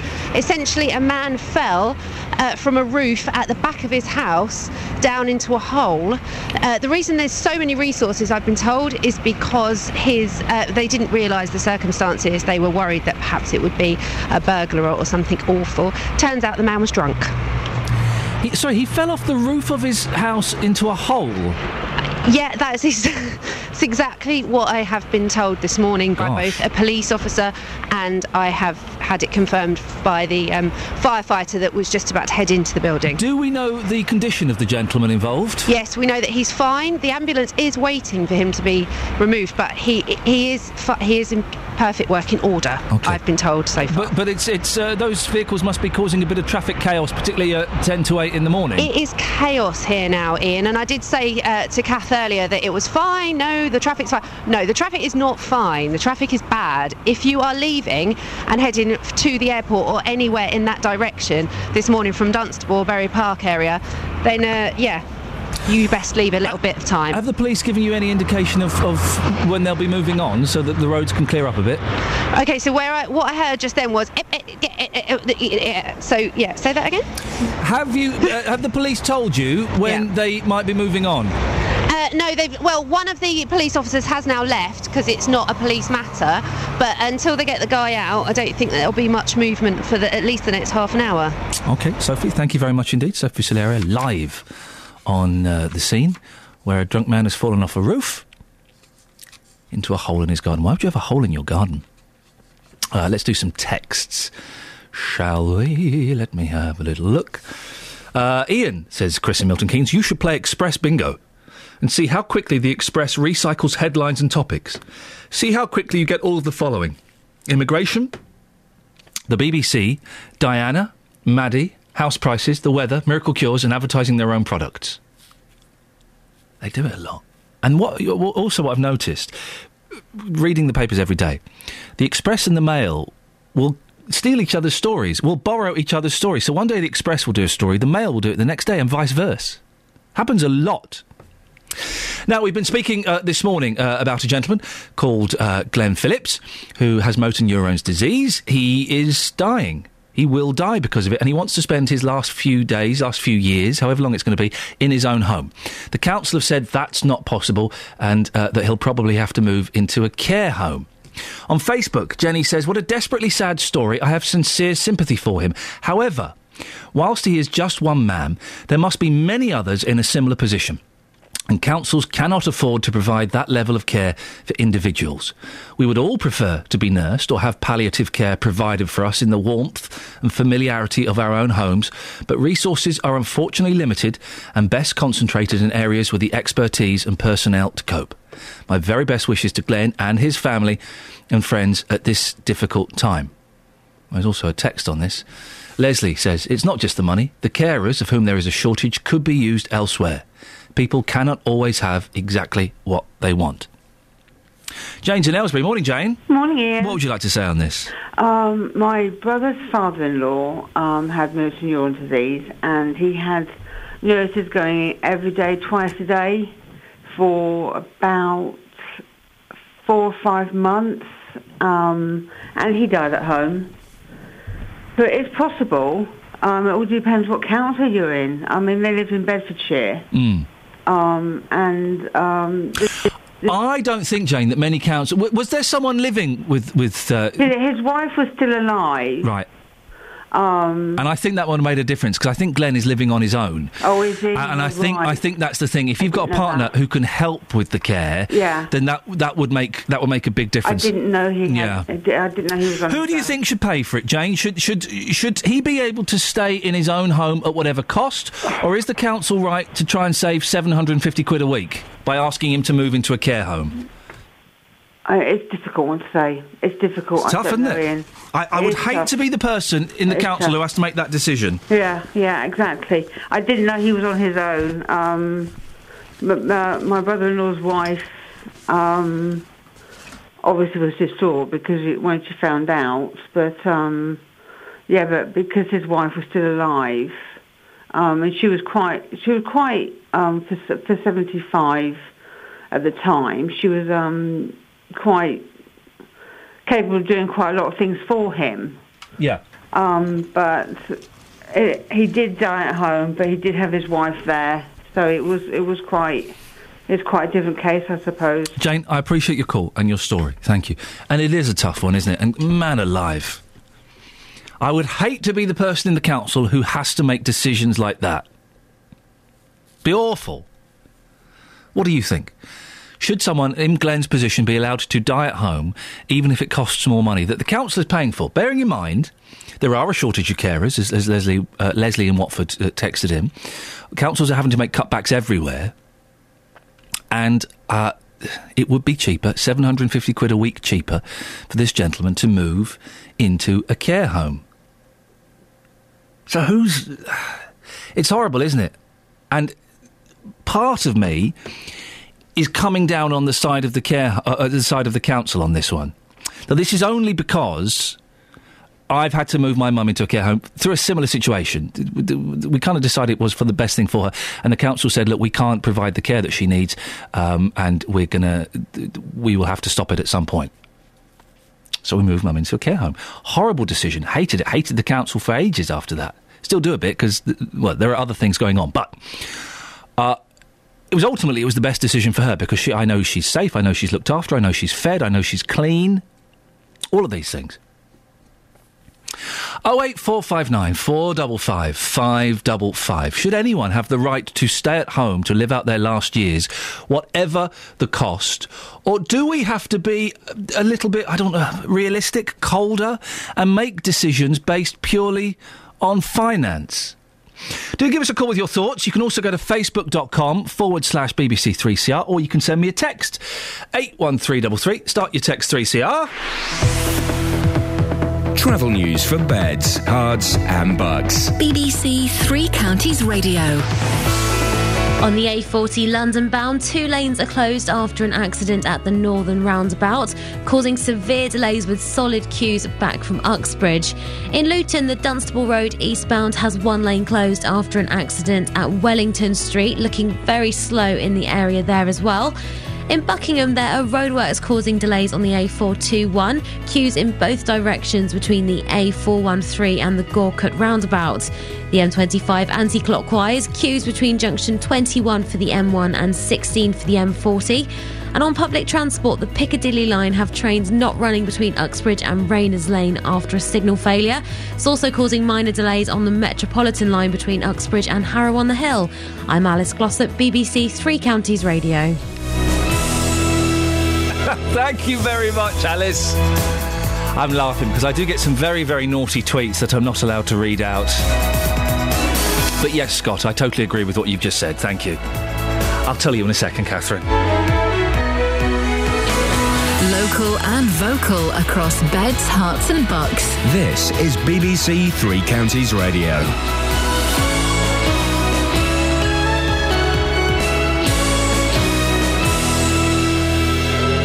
It's 8 o'clock, I'm Lee Agnew. The headlines: Hertfordshire man with motor neurone disease battles to stay at home. A suspected sinkhole closes a road in Watford, and the search continues for a missing airliner. BBC Three Counties Radio. A man from Hertfordshire is fighting to spend what's left of the rest of his life in his own home. The council says it can't afford round-the-clock care for Glenn Phillips, who has motor neurone disease.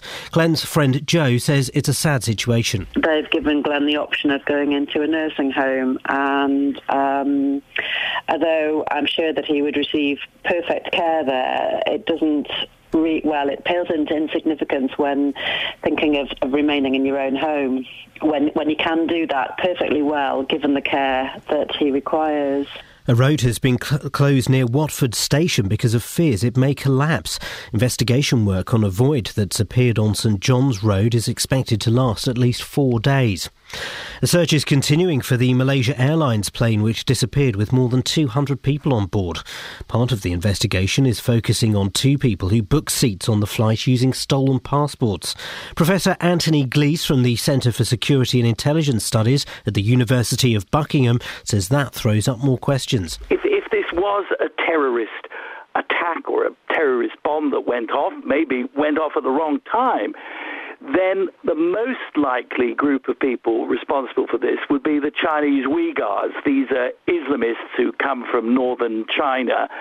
However, they would not be using passports of people from Austria or people from Italy. Presumably the photographs were in there. Labour says it will fund a scheme offering a guaranteed job to young unemployed people if it wins the next general election. Those aged 18 to 25 who've been out of work for a year or more would be offered 25 hours work a week on the minimum wage. Parents in Wheathampstead whose children have failed to get into their 4 chosen secondary schools have criticised Hertfordshire County Council for not solving the problem. 1 in 5 children in the village have been affected this year. But David Johnston from Wheathampstead Parish Council told Iain Lee they're not happy about plans to build a new school either. Located on the Low Luton Road, it's going to exacerbate traffic problems.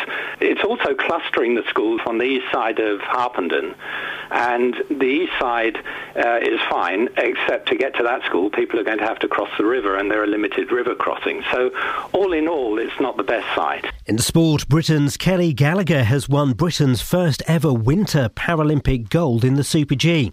Downhill silver medalist Jade Etherington won bronze for her second medal of the competition. The weather today will be dry but cloudier than yesterday. Top temperatures around 12 degrees Celsius, that's 54 degrees Fahrenheit. Get the latest news and sport online at bbc.co.uk/Three Counties. BBC Three Counties Radio's big tour of Beds, Herts and Bucks. A very friendly place. Hasn't been really spoilt. All this week, we're featuring Wheathampstead. The community is just so cohesive, it does so much together. Some of the parts are very pretty and semi-rural, so it's an attractive place. The big tour of Beds, Herts and Bucks. All this week, featuring Wheathampstead. BBC Three Counties Radio.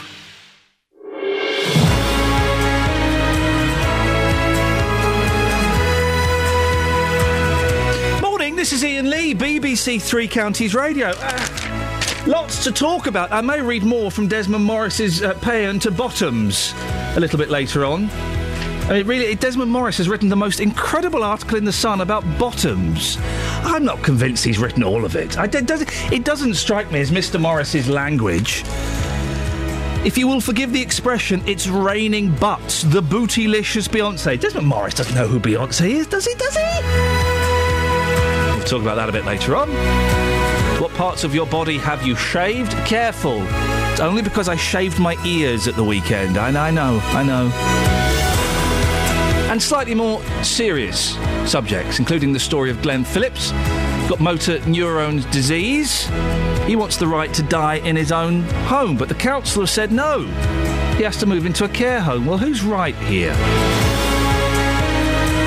If you want to get in touch, facebook.com/BBC3CR. You can send me a text, 81333. Start your text 3CR, or give me a phone call, 08459 455 555. Across beds, hearts and bucks. This is BBC Three Counties Radio.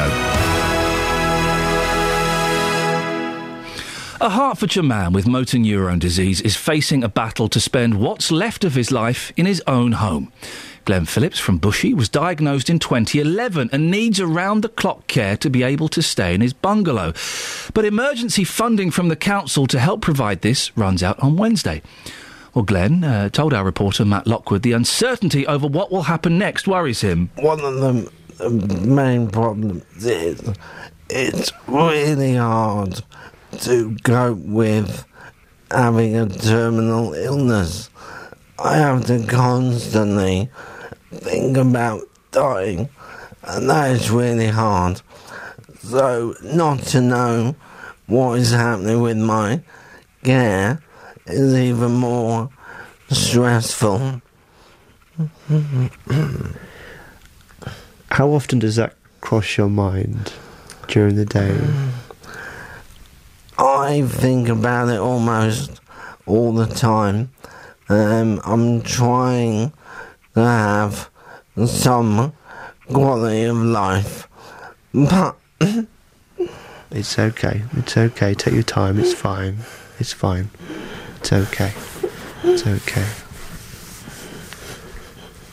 I can't imagine what you're going through, Glenn. I really can't. But I suppose your message is, sorry, Joe. Joe, you're looking after him today. You're his friend, you're providing that emotional support for him. This needs sorting out, doesn't it, Joe? Well, I think that when you're in a situation like Glenn, and fortunately not many people are, it's just words are you can't find the words to describe how he must be feeling, and not only coping with this dreadful relentless disease, but basic stuff that we all take for granted, like getting to bed at night, going to the loo in the night, getting up in the morning.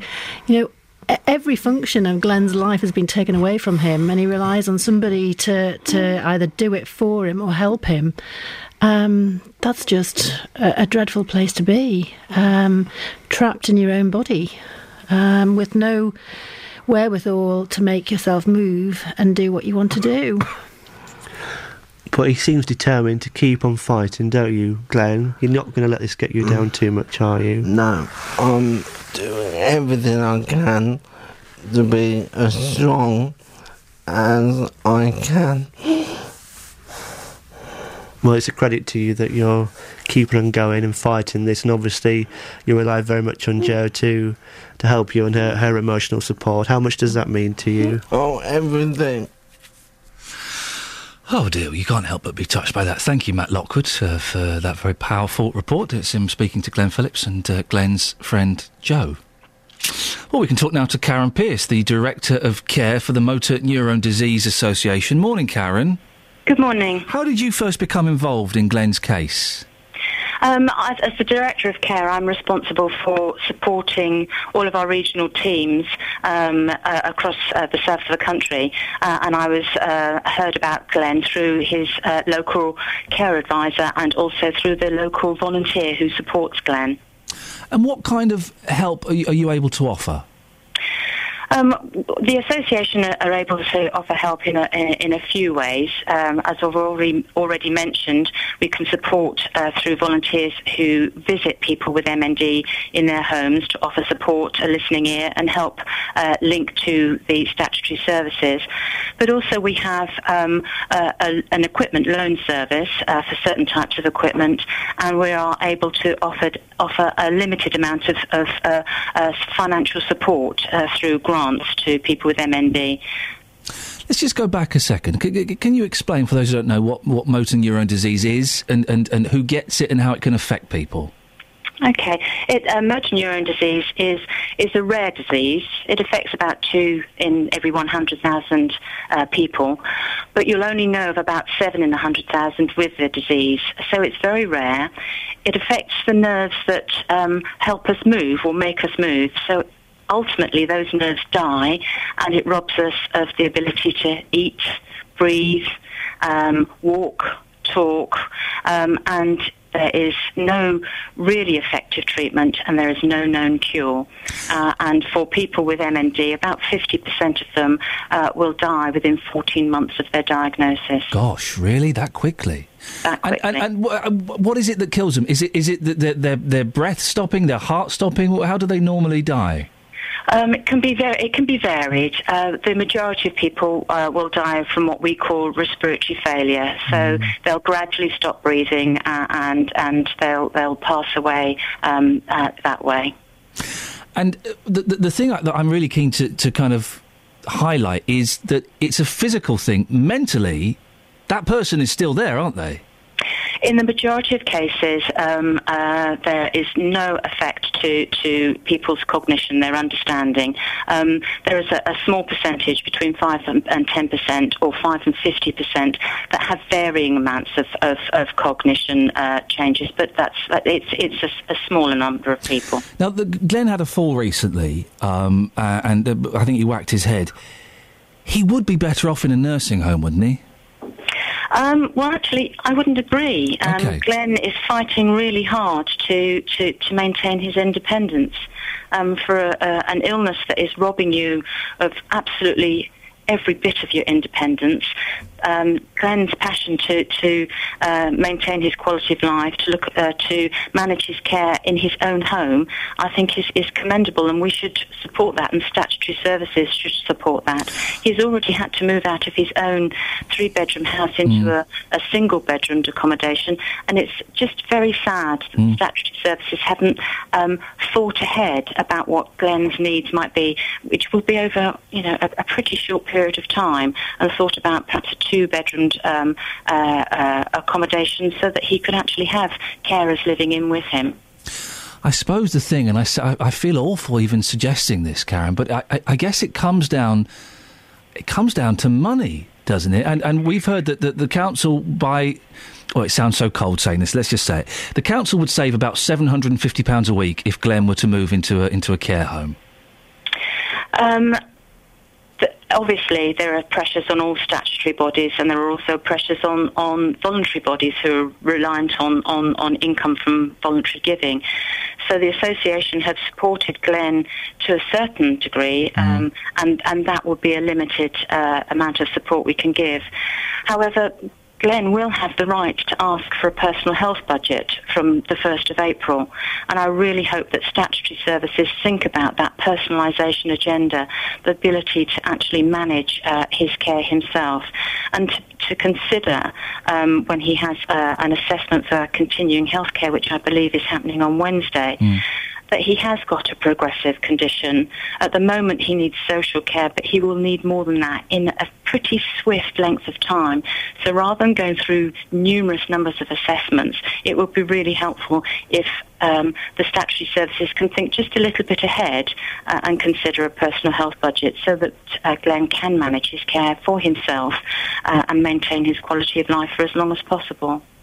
Karen, really nice to talk to you. Thank you very much. You've certainly cleared a few things up in my head. Karen Pierce from the Motor Neurone Disease Association. I would just... I felt very uncomfortable asking those questions, and also 14 months from diagnosis, most people pass away. That's nothing, is it? Yeah. Very sad. Mac's in Milton Keynes. Morning, Mac. Hello. Mac, what would you like to say? Well, I'd like to say just by saying that I really feel for Glenn. It was really distressing listening to him before. I really feel for him. I've got a condition. I've got an incurable cancer condition of the marrow-bone. I've got angina throughout my whole body. I was not getting help from anybody. My sister actually went on a website and got me in with Bupa. I'm paying £104 a month. I get a care worker that comes in who gets paid direct by disability.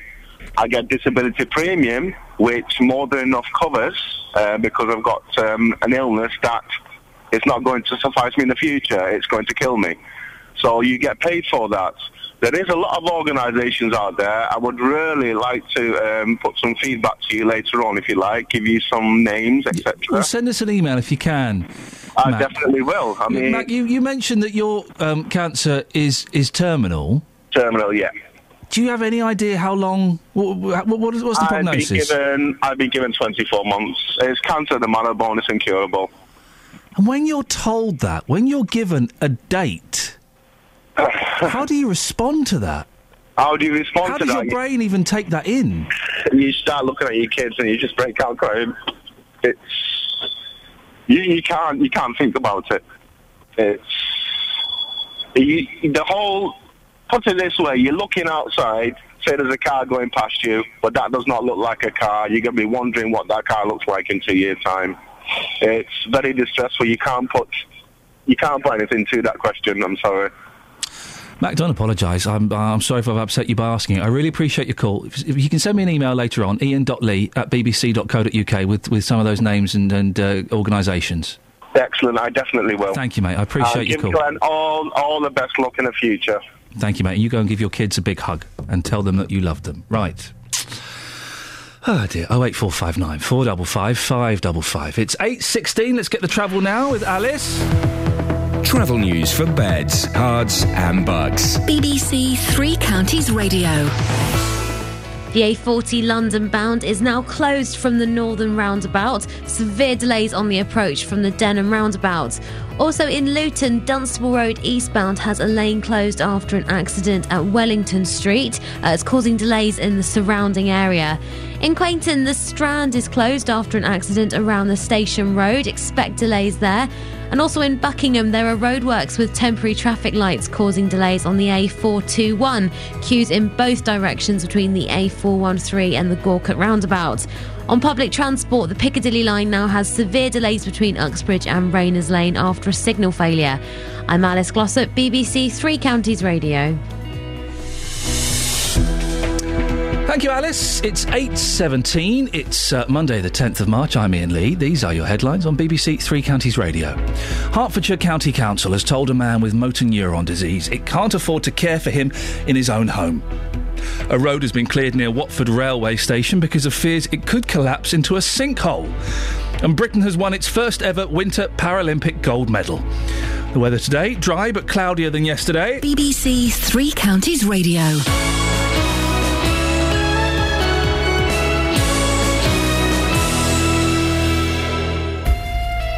Tomorrow night, the top two in the conference go head-to-head. Still going there, Andre Gray, and scores! Oh, it's so easy for Andre Gray! Luton make the short trip to Cambridge, knowing a win will extend their advantage over their nearest rivals. And I know that if I can just keep things as they are, we give ourselves the best opportunity, and that's what I want to do. We'll also have commentary on Watford, MK Dons and Stevenage. And that one does find the net. All four games live in Three Counties Sport. Did he go to the top corner? What a goal that is! Tomorrow night from 7 on BBC Three Counties Radio. Jonathan Vernon-Smith. Hello there. Good morning to you. Good morning to you. Did you have a nice weekend? Gorgeous, actually. Yeah. Wasn't the weather wonderful? Truly gorgeous weekend. Yeah. The people, mind you, you're normally a moaner about the weather. You like it cold and wet. I do like it cold, but I had a wonderful day. On Friday, I went to Birmingham, and I like Birmingham, actually. I like it a lot. And just strolling through the streets of Birmingham with a coffee in one hand and the sun beaming down, it was really nice. It kind of made people... I'm hoping it goes soon and we get some snow. Oh, don't be silly. But it was very, very nice. I went to the pictures in the afternoon. I came out, I was still light and warm. It was wonderful. Wonderful. We are we're on that downhill slope now to good life. Well, it's true though, isn't it? Yes. Summer is good life. Winter, depressing life. No, winter, good life too. No. Winter, good life. Summer, okay. I don't enjoy life in the winter. Well, you just go away anyway. Well, I try to, yeah, if I could. I'd go away for the whole winter. Oh, dear. I like the sun shining. I went out a couple of times this week on the old day tripper bike. Oh, you're enjoying your bicycle, aren't you? Oh, yes. Does it not hurt your buttocks and your calf muscles? That's the things that always go for me. No. Wow. No. My seat has got suspension springs on it. Wowzers. So you can kind of bounce on it. He's bouncing in front of me as he says it. I can imagine what you bouncing looks like. Really? You didn't need to act it out, but thank you. I look like a first-class Wally on my bike. I'll level with you, because I wear this helmet. Good. Mind you, can I tell you about my helmet? Because... Well, I don't know. Can Jonathan tell me about his helmet? Is he allowed to tell me about his helmet, Kelly? I suppose. Okay. I'll tell you what's happened. I left my helmet in the garage this winter. Yes, it happens. I left it out there. Yeah. And it's gone a bit mouldy. Oh, dear. And now when I wear it, it makes my head smell. It would do. Jonathan's mouldy helmet. I took it off on Saturday. I thought, what's that horrible smell? It was me. It was your head. It was my head. Because of your mouldy helmet. What can you do with that, though? Give it a good scrub.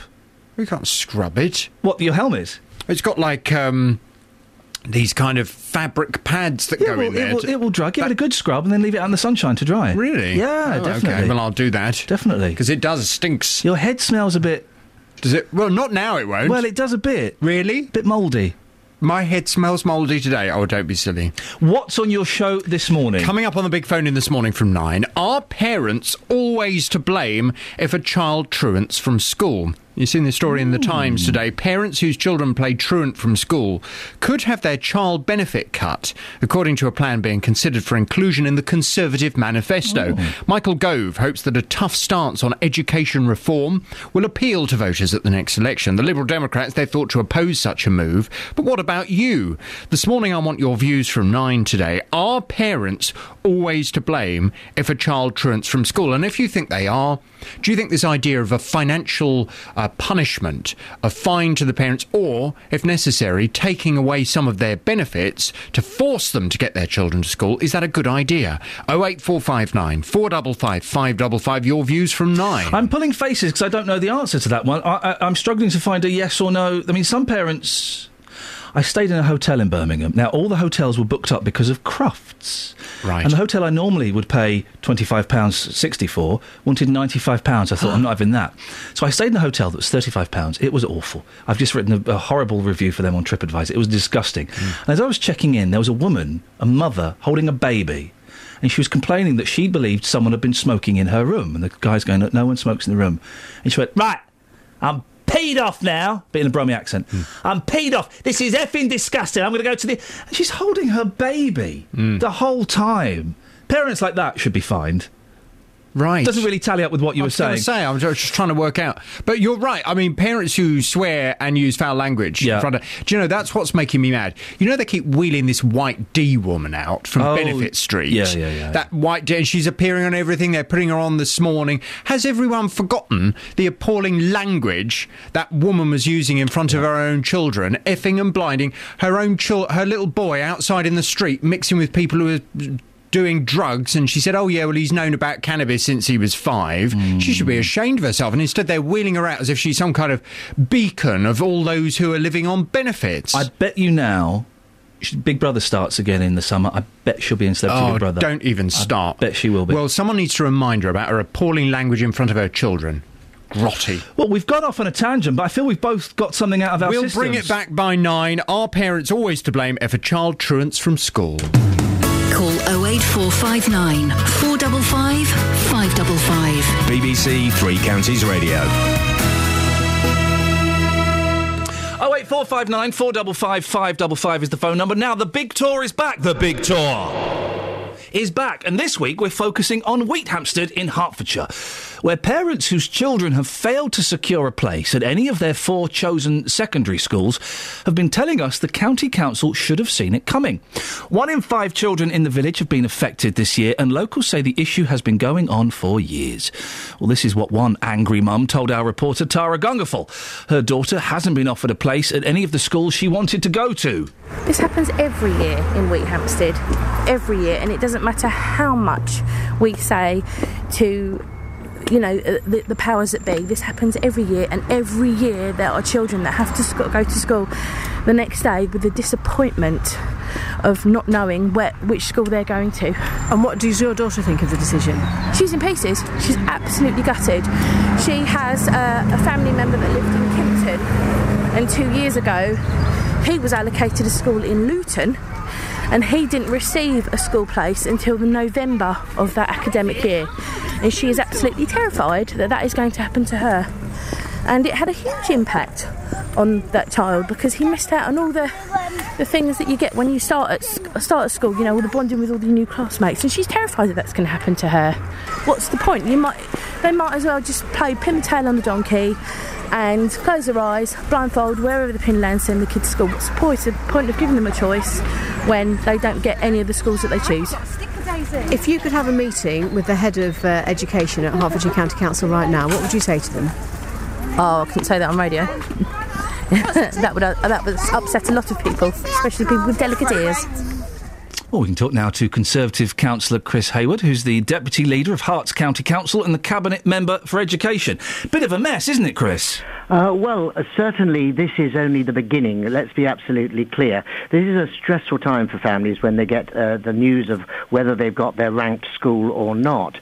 But it is only the beginning of the process, because, for example, this year, 37 children in the Wheat Hampstead area have not got a ranked place. But that's actually way down from the past 2 years, where we had 51 and 61 in the previous 2 years. So what happens to those 30-odd kids and families? They can go, 2 things can happen. One, they can go on the continuing interest list, and what that effectively means is that there are a number of people who will have been allocated a place in Wheat Hampstead, but who do not take up that place because they actually go to the independent sector. And what we say to those people is, if you're going to go to the independent sector, release that place now so that somebody who's on the continuing interest list can actually take that place. And the result of that, and I have to make this clear, over the past 3 years, is that most children in Wheat Hampstead have actually got one of their ranked places.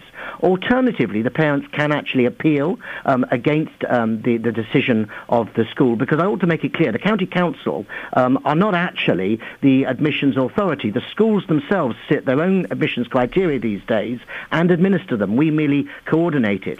So there is an appeals panel, which will consider whether or not a child's particular needs and circumstances should overrule the decision of that particular school, and they should be allowed there. So there's 2 routes still to go. So this is the beginning of the process, very much not the end.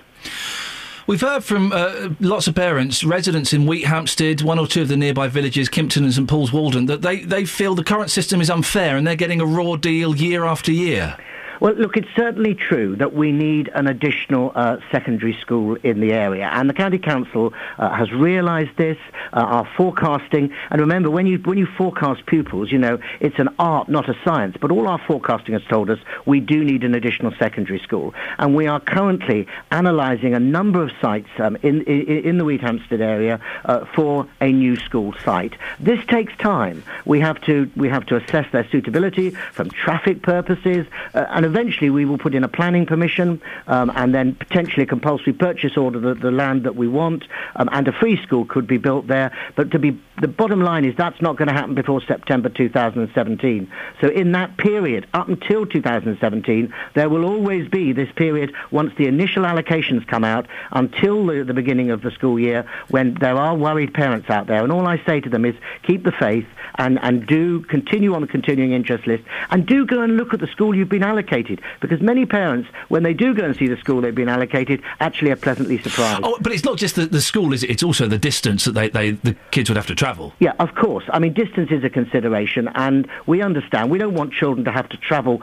further to a school than they need to. And, of course, we have a statutory responsibility, a government responsibility to actually allocate a child a place, any Hertfordshire child, a place in a school. Obviously, we want those places to be as close to their homes as possible, and we work very hard at that. And our success rate, let's be clear, our success rate in Hertfordshire is very high in comparison to many other counties. Chris, thank you for your time. Chris Hayward, Conservative councillor, Deputy Leader of Herts County Council. 08459 455 555 is the phone number. This is Iain Lee on BBC Three Counties Radio. Let's get the travel news now with Alice. Travel news for beds, cards and bugs. BBC Three Counties Radio. Ongoing problems on the A40 London bound. It's closed from the northern roundabout. Severe delays there, all back from the Denham roundabout. And in Luton, the Dunstable Road eastbound has a lane closed after an accident at Wellington Street. It's causing queues on the A6 on the Leagrave Road and also Hatters Way, so really congested in the area. In Quayton, the Strand is closed after an accident around Station Road. And also in Buckingham, there are roadworks causing delays on the A421. Queues in both directions there on the approaches. And the M25 anti-clockwise is queuing between junction 21 for the M1 and 16 for the M40. Public transport has no reported problems. I'm Alice Glossop, BBC Three Counties Radio. Alice, thank you very much. Last 30 minutes of the show before JVS, it's pretty much a free-for-all. Some of the things we talked about are when you last had a bath. When were you last had a bath? It's almost English. It'll do. What bits of your body have you shaved? Steady, please. And according to Nick Clegg, queuing and wearing shorts makes us British. What do you think makes us British? 08459 455 555. Let's get the latest news and sport now with Lee Agnew. Across beds, hearts and bugs. This is BBC Three Counties Radio.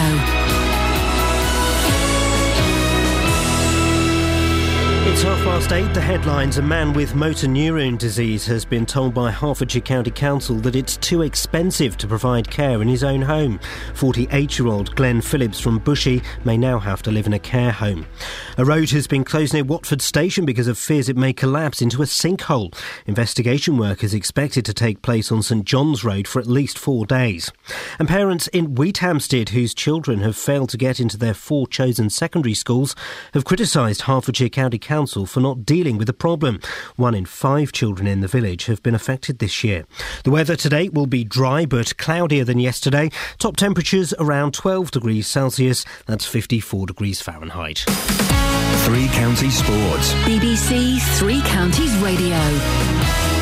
Rugby first, and England, Ireland and France are level on points in the Six Nations Championship going into the final round of matches next weekend. England beat Wales to take the Triple Crown, and try-scorer Danny Kerr paid tribute to head coach Stuart Lancaster. I think Stuart's got some fantastic foundations in place. He's got some great coaches and he's working with some fantastic players and a group of players that are well-grounded, looking to work hard and win games and be successful, and hopefully we'll just keep going on that way.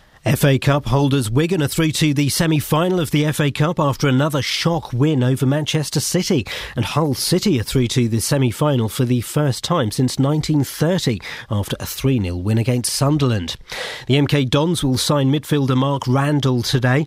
The former Arsenal youngster had a loan spell at Stadium MK 4 years ago and is a free agent after a period playing in Italy. Manager Carl Robinson is pleased to have him on board. He's got a very, very small contract to prove himself. That might be off the pitch, it might be off the bench, it might be starting, it might be in the training ground. But if given an opportunity, another opportunity in his life, we've done that to Ryan Hall. We keep doing it, we keep giving these people opportunities. It's only then up to them. Because very rarely do you get 2 chances in any walk of life, and he now being given a second chance. Very few get the first.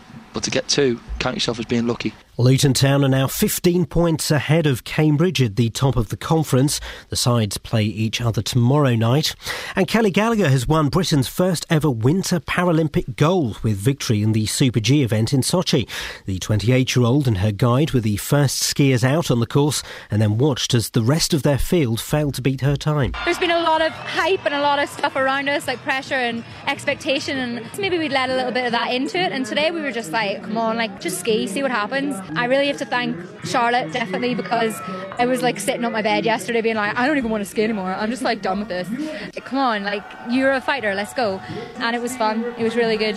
And that's BBC Three Counties News and Sport with more at 9 o'clock. Call 08459 455 555. BBC Three Counties Radio. We've been talking about Glenn Phillips from Bushey. He's got motor neurone disease and he's fighting to live out the rest of his life in his own home. He needs round-the-clock care to be able to stay in his bungalow. He's been getting that, but following a recent fall, the county council says it can only afford that level of care until Wednesday. They then want him to move into a care home. The county council would save about £750 a week. Man alive, I'm glad I'm not the person that has to make those decisions. And as cold and as cruel as it may sound, those decisions have to be made. But what do you think? Should someone in Glenn's position be allowed to live out their life in their own home, even if the council are paying for it? Well, Leslie Ralston is the chair of the South Herts Motor Neurone Disease Association. Morning, Leslie. Hello there, Ian. Leslie, what do you think about this situation? Well, first of all, I'd like to say that this is a very, very unusual case of motor neurone disease. Glenn has already been said, has no relatives, and that's very unusual, who live near him, who can help him. So he's totally on his own, and I don't think people really understand, even from the information that has been given on the radio this morning. It's been clinical facts. I know about motor neurone disease from the perspective that I looked after my husband who had it and died after 2 years. It's one of the most awful things that can possibly happen to you. You have no control. You don't know which part of your body is going to be affected. It's unpredictable. Some people, as has been said, die within 14 months of their diagnosis. In Glenn's case, his mobility is very badly affected. He can't use his hands. He can't use his arms. He's falling. He needs full-time care. And the other thing that I would like to say is that Glenn has a fantastic carer who is a qualified carer, and she has some friends who are also qualified carers who have said that they will step in to look after Glenn if necessary, and it would be a lot less than the council agency that they insist on using. The other thing is that the council or social services have known for a whole month about this decision that needs to be made, and they've done nothing about it. The Motor Neurone Disease Association stepped in and they paid the nighttime care money while this decision was going to be made. That came to an end last night, would you believe, and they haven't had any meetings about it. It's not going to be decided until Wednesday. So this poor man is at home not knowing what's going to happen to him in 2 days' time. If Glenn needs so much care, then he would be better off in a care home, wouldn't he? Where he can be looked after 24 hours a day, he can be fed, he can be toileted, he can be showered, he can be monitored to make sure that he doesn't fall. Because if he fell on the wrong way, he could kill himself falling, couldn't he? There's a word that springs to mind when you talk like that, and that is dignity. He's in his 40s. He knows he's going to die. He's already on the way for that. Why should he be palmed off into a home which is probably going to be full of much older people than him, when everything is in place for him to be looked after? And I'm sure if Glenn is listening, he won't mind me saying he may not have very much time left. Why should we push him into a home and get rid of him? Why should we solve the problem by doing that to this poor man? Well, a couple of points, if you don't mind me saying.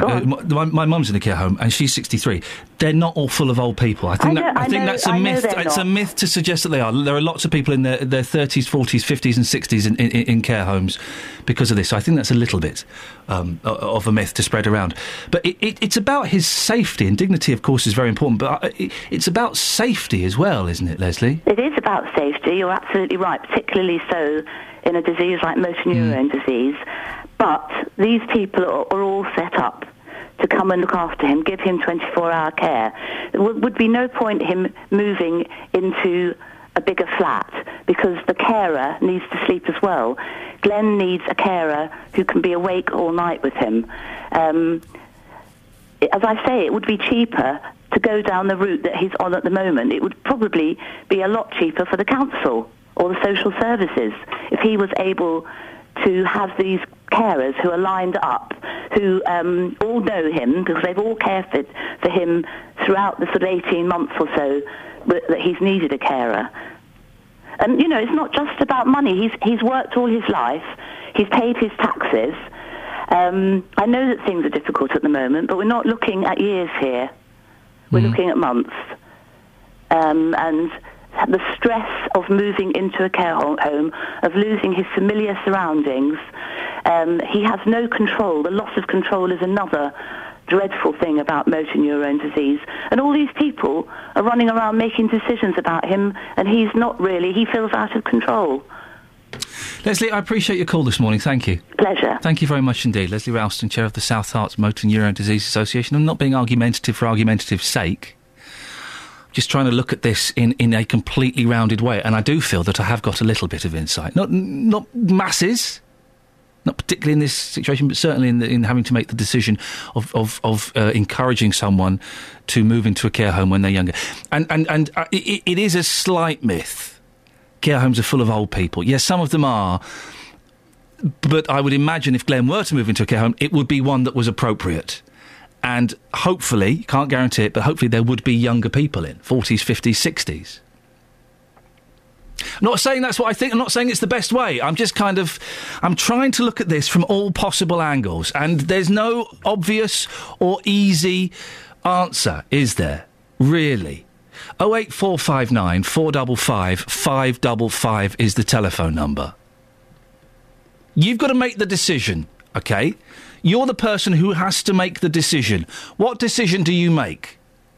Do you keep Glenn in his home, knowing, let's speak frankly, it's not going to be for long, but it's going to cost you more money?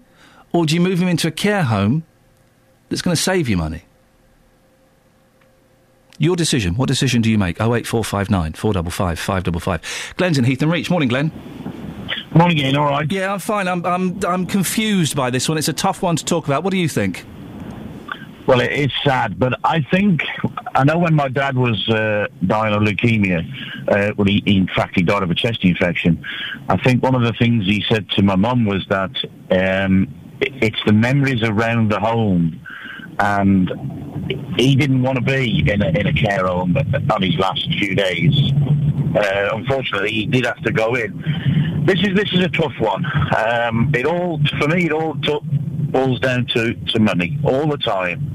It's always the same things. What's it going to cost us? The guy's probably worked all his life and he's paid his national insurance, so he should be entitled to whatever he wants.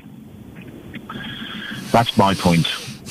The thing is, if you do that for him, there are so many other people in similar situations with different conditions, with MND, with MS, with different conditions that would then demand the same thing. And I don't know, Glenn, if the money is there to support all of those people. Well, like you say, it is difficult, isn't it? It is. It's such a tough one. There isn't really a right or wrong answer, as far as I can tell. And I'm so glad I'm not in the position of having to make this decision. But yes, in an ideal world, we should be caring. We should be able to provide the care that everyone needs and let them die where they want to die. Yeah. But there are so many people, Glenn, that need this help that we haven't got the money to fund it. I don't think. No. It is sad. And I said to Catherine, I share the same surname as this guy as well. Oh, you got the same name. There's only three Glenn Phillipses. One's a rock guitarist, one's myself, and one's the other fella. And that poor guy, yeah. Glenn, I really appreciate your call, and I appreciate you kind of helping me develop my thoughts on this, because I don't know. Maybe Lynn can take us further. Morning, Lynn. Good morning, Iain. How are you? Yeah, I'm confused by this one, Lynn. I really am. It's a tough one. And I think you're doing a wonderful job. I don't think any of the questions you've asked are inappropriate at all. I'm trying to get my head around it as sensitively as I can. What are your thoughts on it? Well, I feel desperately sorry for Glenn. I know how hard it is. I feel that money is always a consideration.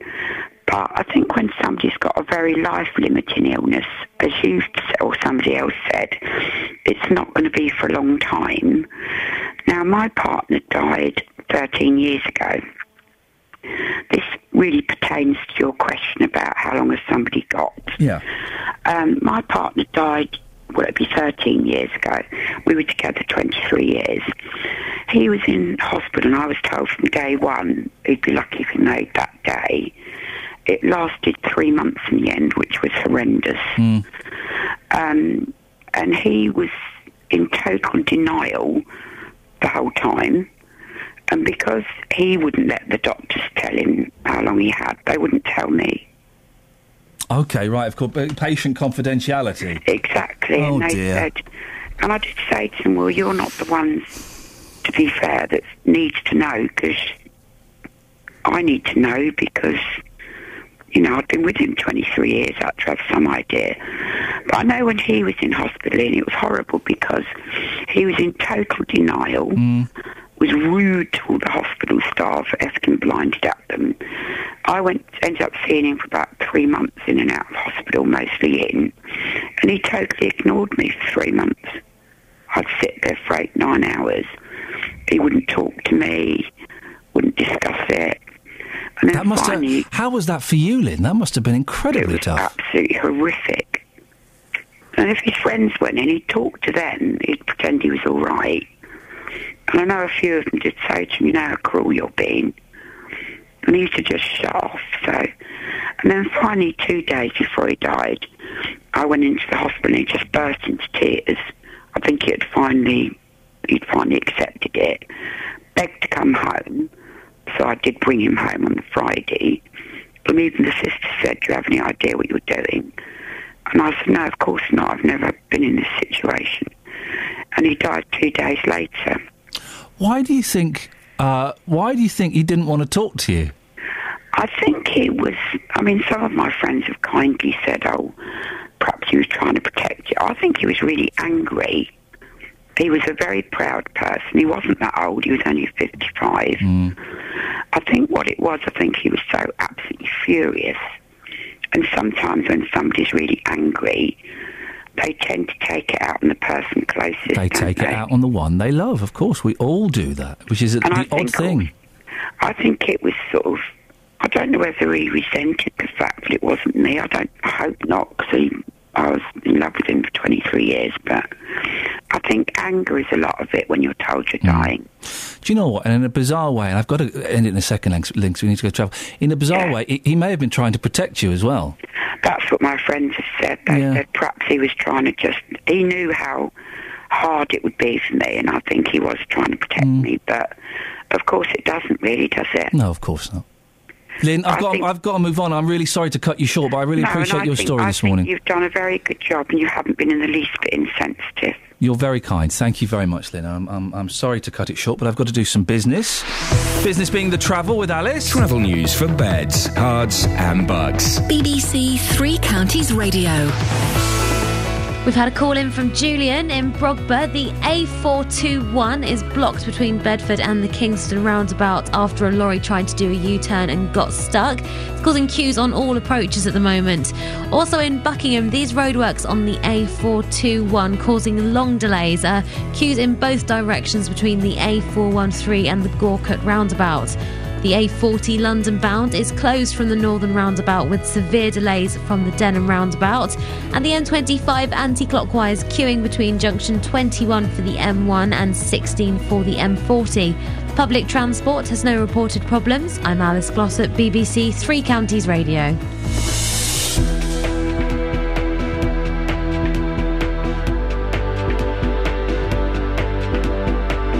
Right, it's coming up to 8:47. It's Monday, the 10th of March. The 10th of March? It was Christmas a minute ago. I'm Iain Lee. These are your headlines on BBC Three Counties Radio. A man from Bushey with motor neurone disease has been told by social services that they can't afford to care for him in his own home. Hertfordshire County Council says it is dealing with the problems of pupils from Wheathampstead not getting into their preferred secondary schools. And Britain has won its first ever Winter Paralympic gold medal. Right, it's 8:47. Let's get the weather with Kate. Beds, Herts and Bucks weather. BBC Three Counties Radio. Good morning. There's some bright and sunny spells around at the moment, but I'm afraid the cloud is moving in from the north as we speak. It should stay dry, though, and it's going to feel a lot colder than it did yesterday. A northeasterly breeze has developed with a cloud as well. The temperature's only going to get up to around 9, maybe 10 Celsius, whereas yesterday parts of Bedford got up to 18.4 and also parts of Woburn as well. So it was a warmer day yesterday, but it is feeling colder. Let's not live in the past. Overnight tonight, we're going to hang on to the cloud and also a bit of a breeze as well. The minimum temperature therefore not dropping down as far as it could, maybe down to 3 or 4 Celsius. Tomorrow some cloud around first thing, but eventually it should start to thin, so some brightness, then hopefully it should start to break up as well, so we should see some sunny spells as we head through tomorrow afternoon. Maximum temperature for Tuesday 12 Celsius, that's 54 degrees in Fahrenheit. Every weekday from 3. Why would anyone buy a mattress off the back of a van? Roberto Perrone. How do you keep a straight face? That is so funny. A professor from the University of Bedfordshire has followed in the footsteps of Indiana Jones. Weekdays from 3. It's the family and lifestyle debate. Got an hour discussing business and finance. It's our politics panel discussing how politics affects us. Later in the show, it's all about the entertainment world. Roberto Perrone. Weekdays from 3 on BBC Three Counties Radio. 08459 455 555 is the telephone number should you wish to give us a call. Let's go to Rosie in Redbourne. Morning, Rosie. Morning, Ian. Rosie, what would you like to say? Well, I've got a few points regarding care home versus home care. The argument of it being safer to be in a care home, I don't agree with. Tell me why. Because my mum was in a care home and was in her room and fell and broke her hip and was found for 2 hours. Oh dear, oh dear. And my dad has had 6 falls in 2 years in a care home, and he didn't have any at home while he's having care at home. But then his Alzheimer's got so bad that he had to go into a home. Yeah. Mum's still at home at the moment, and we're facing the same situation of money dwindling and council refusing to cover. And you can have this personal budget. That lady was talking about the personal budget. I tried to apply for that, and I got a long, long way down the line, did an awful lot of work, and then found that the council just keep giving you more and more hoops to jump through regarding your carers, and you have to provide all sorts of personal information about them, which I couldn't. But my mum doesn't want different carers. Also, it's quite true what that lady said. The council will only recommend agency carers, and agency carers cost twice as much at least. But they don't get paid twice as much. They only get paid the same minimum wage, but they don't. But the other half goes to the agency. So that's kind of where we are at the moment with that. And the other thing was saying that it's not all old people in care homes. I think, well, all the ones that I've been in, I've had a grandma, 2 grandmas, my dad and my mum, all in different care homes, and each one has only really been old people. And the young people tend to be separated off, and they tend to have mental illness, quite severe mental illness. Someone like Phil, it is Phil, isn't it? Yes. Yeah, he's going to Glenn want... Phillips, yes. Oh, sorry, no, that's all right. Phillips, right. He's going to want, intelligent conversation and stimulation and sort of... I can't see where he's going to get at in the... No, I know what you mean. It's interesting. We've had completely different experiences, you and I, Rosie, and I'm sorry to hear about the accidents that your parents have endured. The care home that my mum is in, and a couple that we looked at, they weren't all old people. I was surprised because that was my main fear, and they weren't all old people at all. There were lots of people in their 40s and their 50s and their 60s, and I'm trying to think. It would be pretty impossible for my mum to have a fall where she is. That's primarily because she's in a wheelchair a lot of the time, but she used to fall out of her wheelchair. But you're right. I think that our different stories show it depends where you go. There are some good care homes and there are some shocking ones as well. And if you're depending on the council to pay for it, you're not very likely to get one of the best, let's face it. No. So what's the situation now then? Where have you got to with Mum? Well, I'm starting all over again because I spoke to a lawyer that I know, and she said that they didn't have the right to ask me those questions, and that I should have stuck with it. So I'm starting all over again now, trying to get the personal budget. Well, good luck with it. They do make you fill in a lot of forms. Part of the reason I think they give you so many forms to fill in is they hope that people give up Yeah. I really believe that they want people to give up and go, oh, it's not really worth it. And it gets the council out of pain. But I suggest you crack on with it, and whatever they send you, you fill it in with a smile and send it straight back. Yep, that's what I'm going to do. Rosie, thanks for your time. Best luck to your mum. Thank you. Thank you very much indeed. It's interesting, isn't it? There are so many different care homes, and it is a little bit of potluck as to where you go. The care home we got Mum into, we saw a few, and this care home that she's in now was brilliant, and we wanted it, and we said, yes, put her on the list. When can we move in? Well, you've got to wait for someone to move out. Now, people don't very often move out of care homes. What that means is you are waiting for someone to die. Yeah, I know. Jolly, isn't it? 08459 455 555. Mick's in Watford. Morning, Mick. Morning. Mick, what you got for me? Well, there's a couple of things. I agree with that, Rose. My mother went into a home because my brothers overruled me. I didn't want her to go, but they did. Because they were frightened. She had a couple of falls at home, but didn't die from it. She went into a home. Within 8 months, she's fell down in the home, broke her hip, and dead. That's the experience I've had of homes. That could have happened in her house, though, Mick. Why were you so reluctant for her to move into a care home? Because she was happy at home. She didn't want to go in the home. Yeah. She wanted to die in her surroundings. Yeah.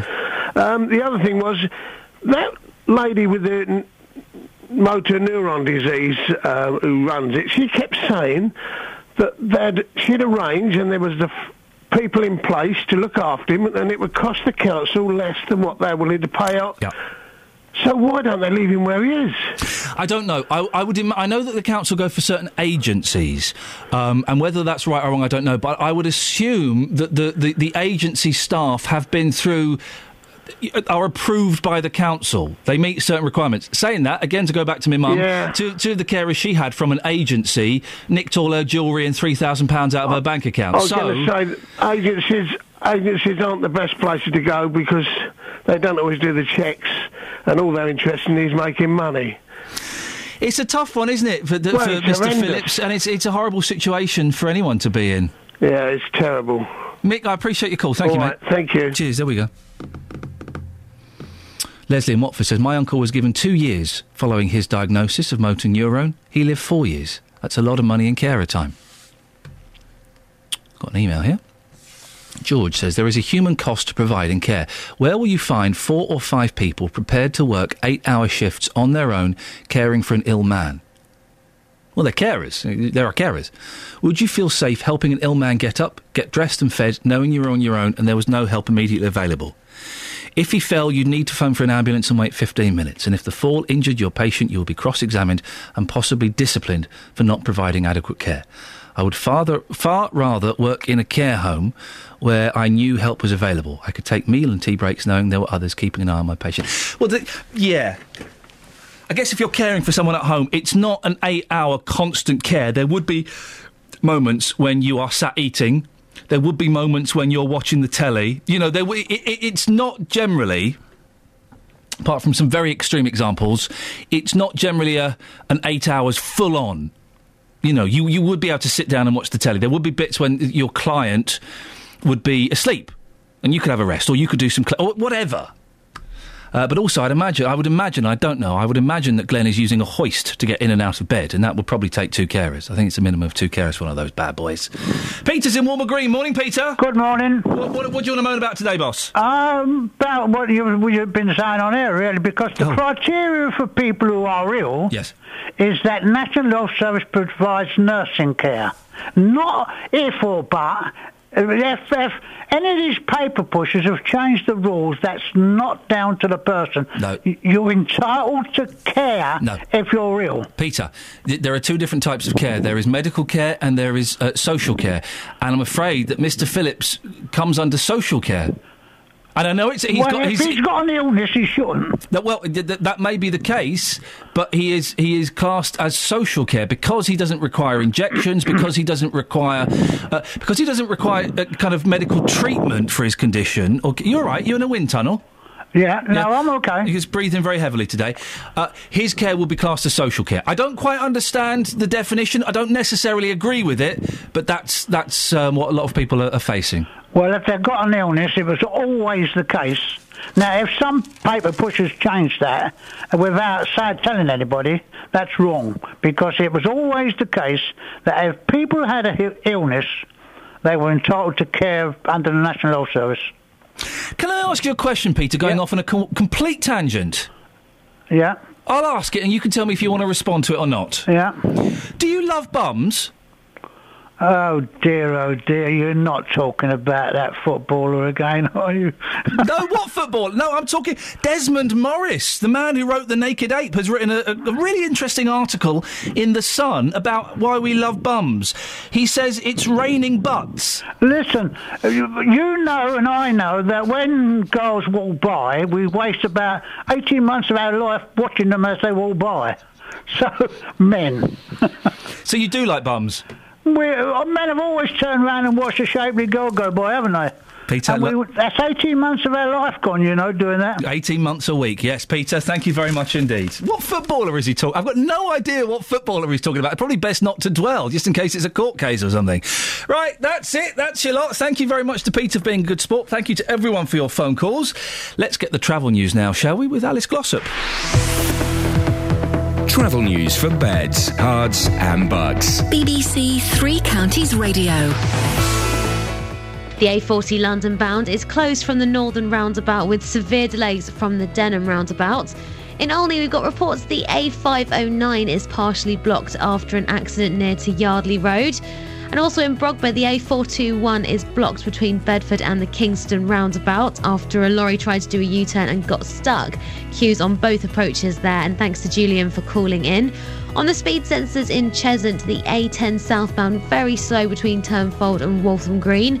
Public transport has no reported problems. I'm Alice Glossop, BBC Three Counties Radio. Alice, thank you very much. Excellent stuff as always. Feel drained after that show. A lot of emotion and a lot of nonsense. Thank you everyone who took part. Don't forget there's a new podcast up. If you go to iTunes and type in Iain Lee, it pops up. JVS is up next until 6 tomorrow from me. Ta-ta. Local and vocal across beds, hearts and bucks. This is BBC Three Counties Radio. Thank you, Ian. Good morning. Welcome to the JVS show. I'm Jonathan Vernon-Smith. Start of a new week. It's 9 o'clock and on the big phone in. Are parents always to blame if a child truants from school? Parents whose children play truant from school could have their child benefit cut, according to a plan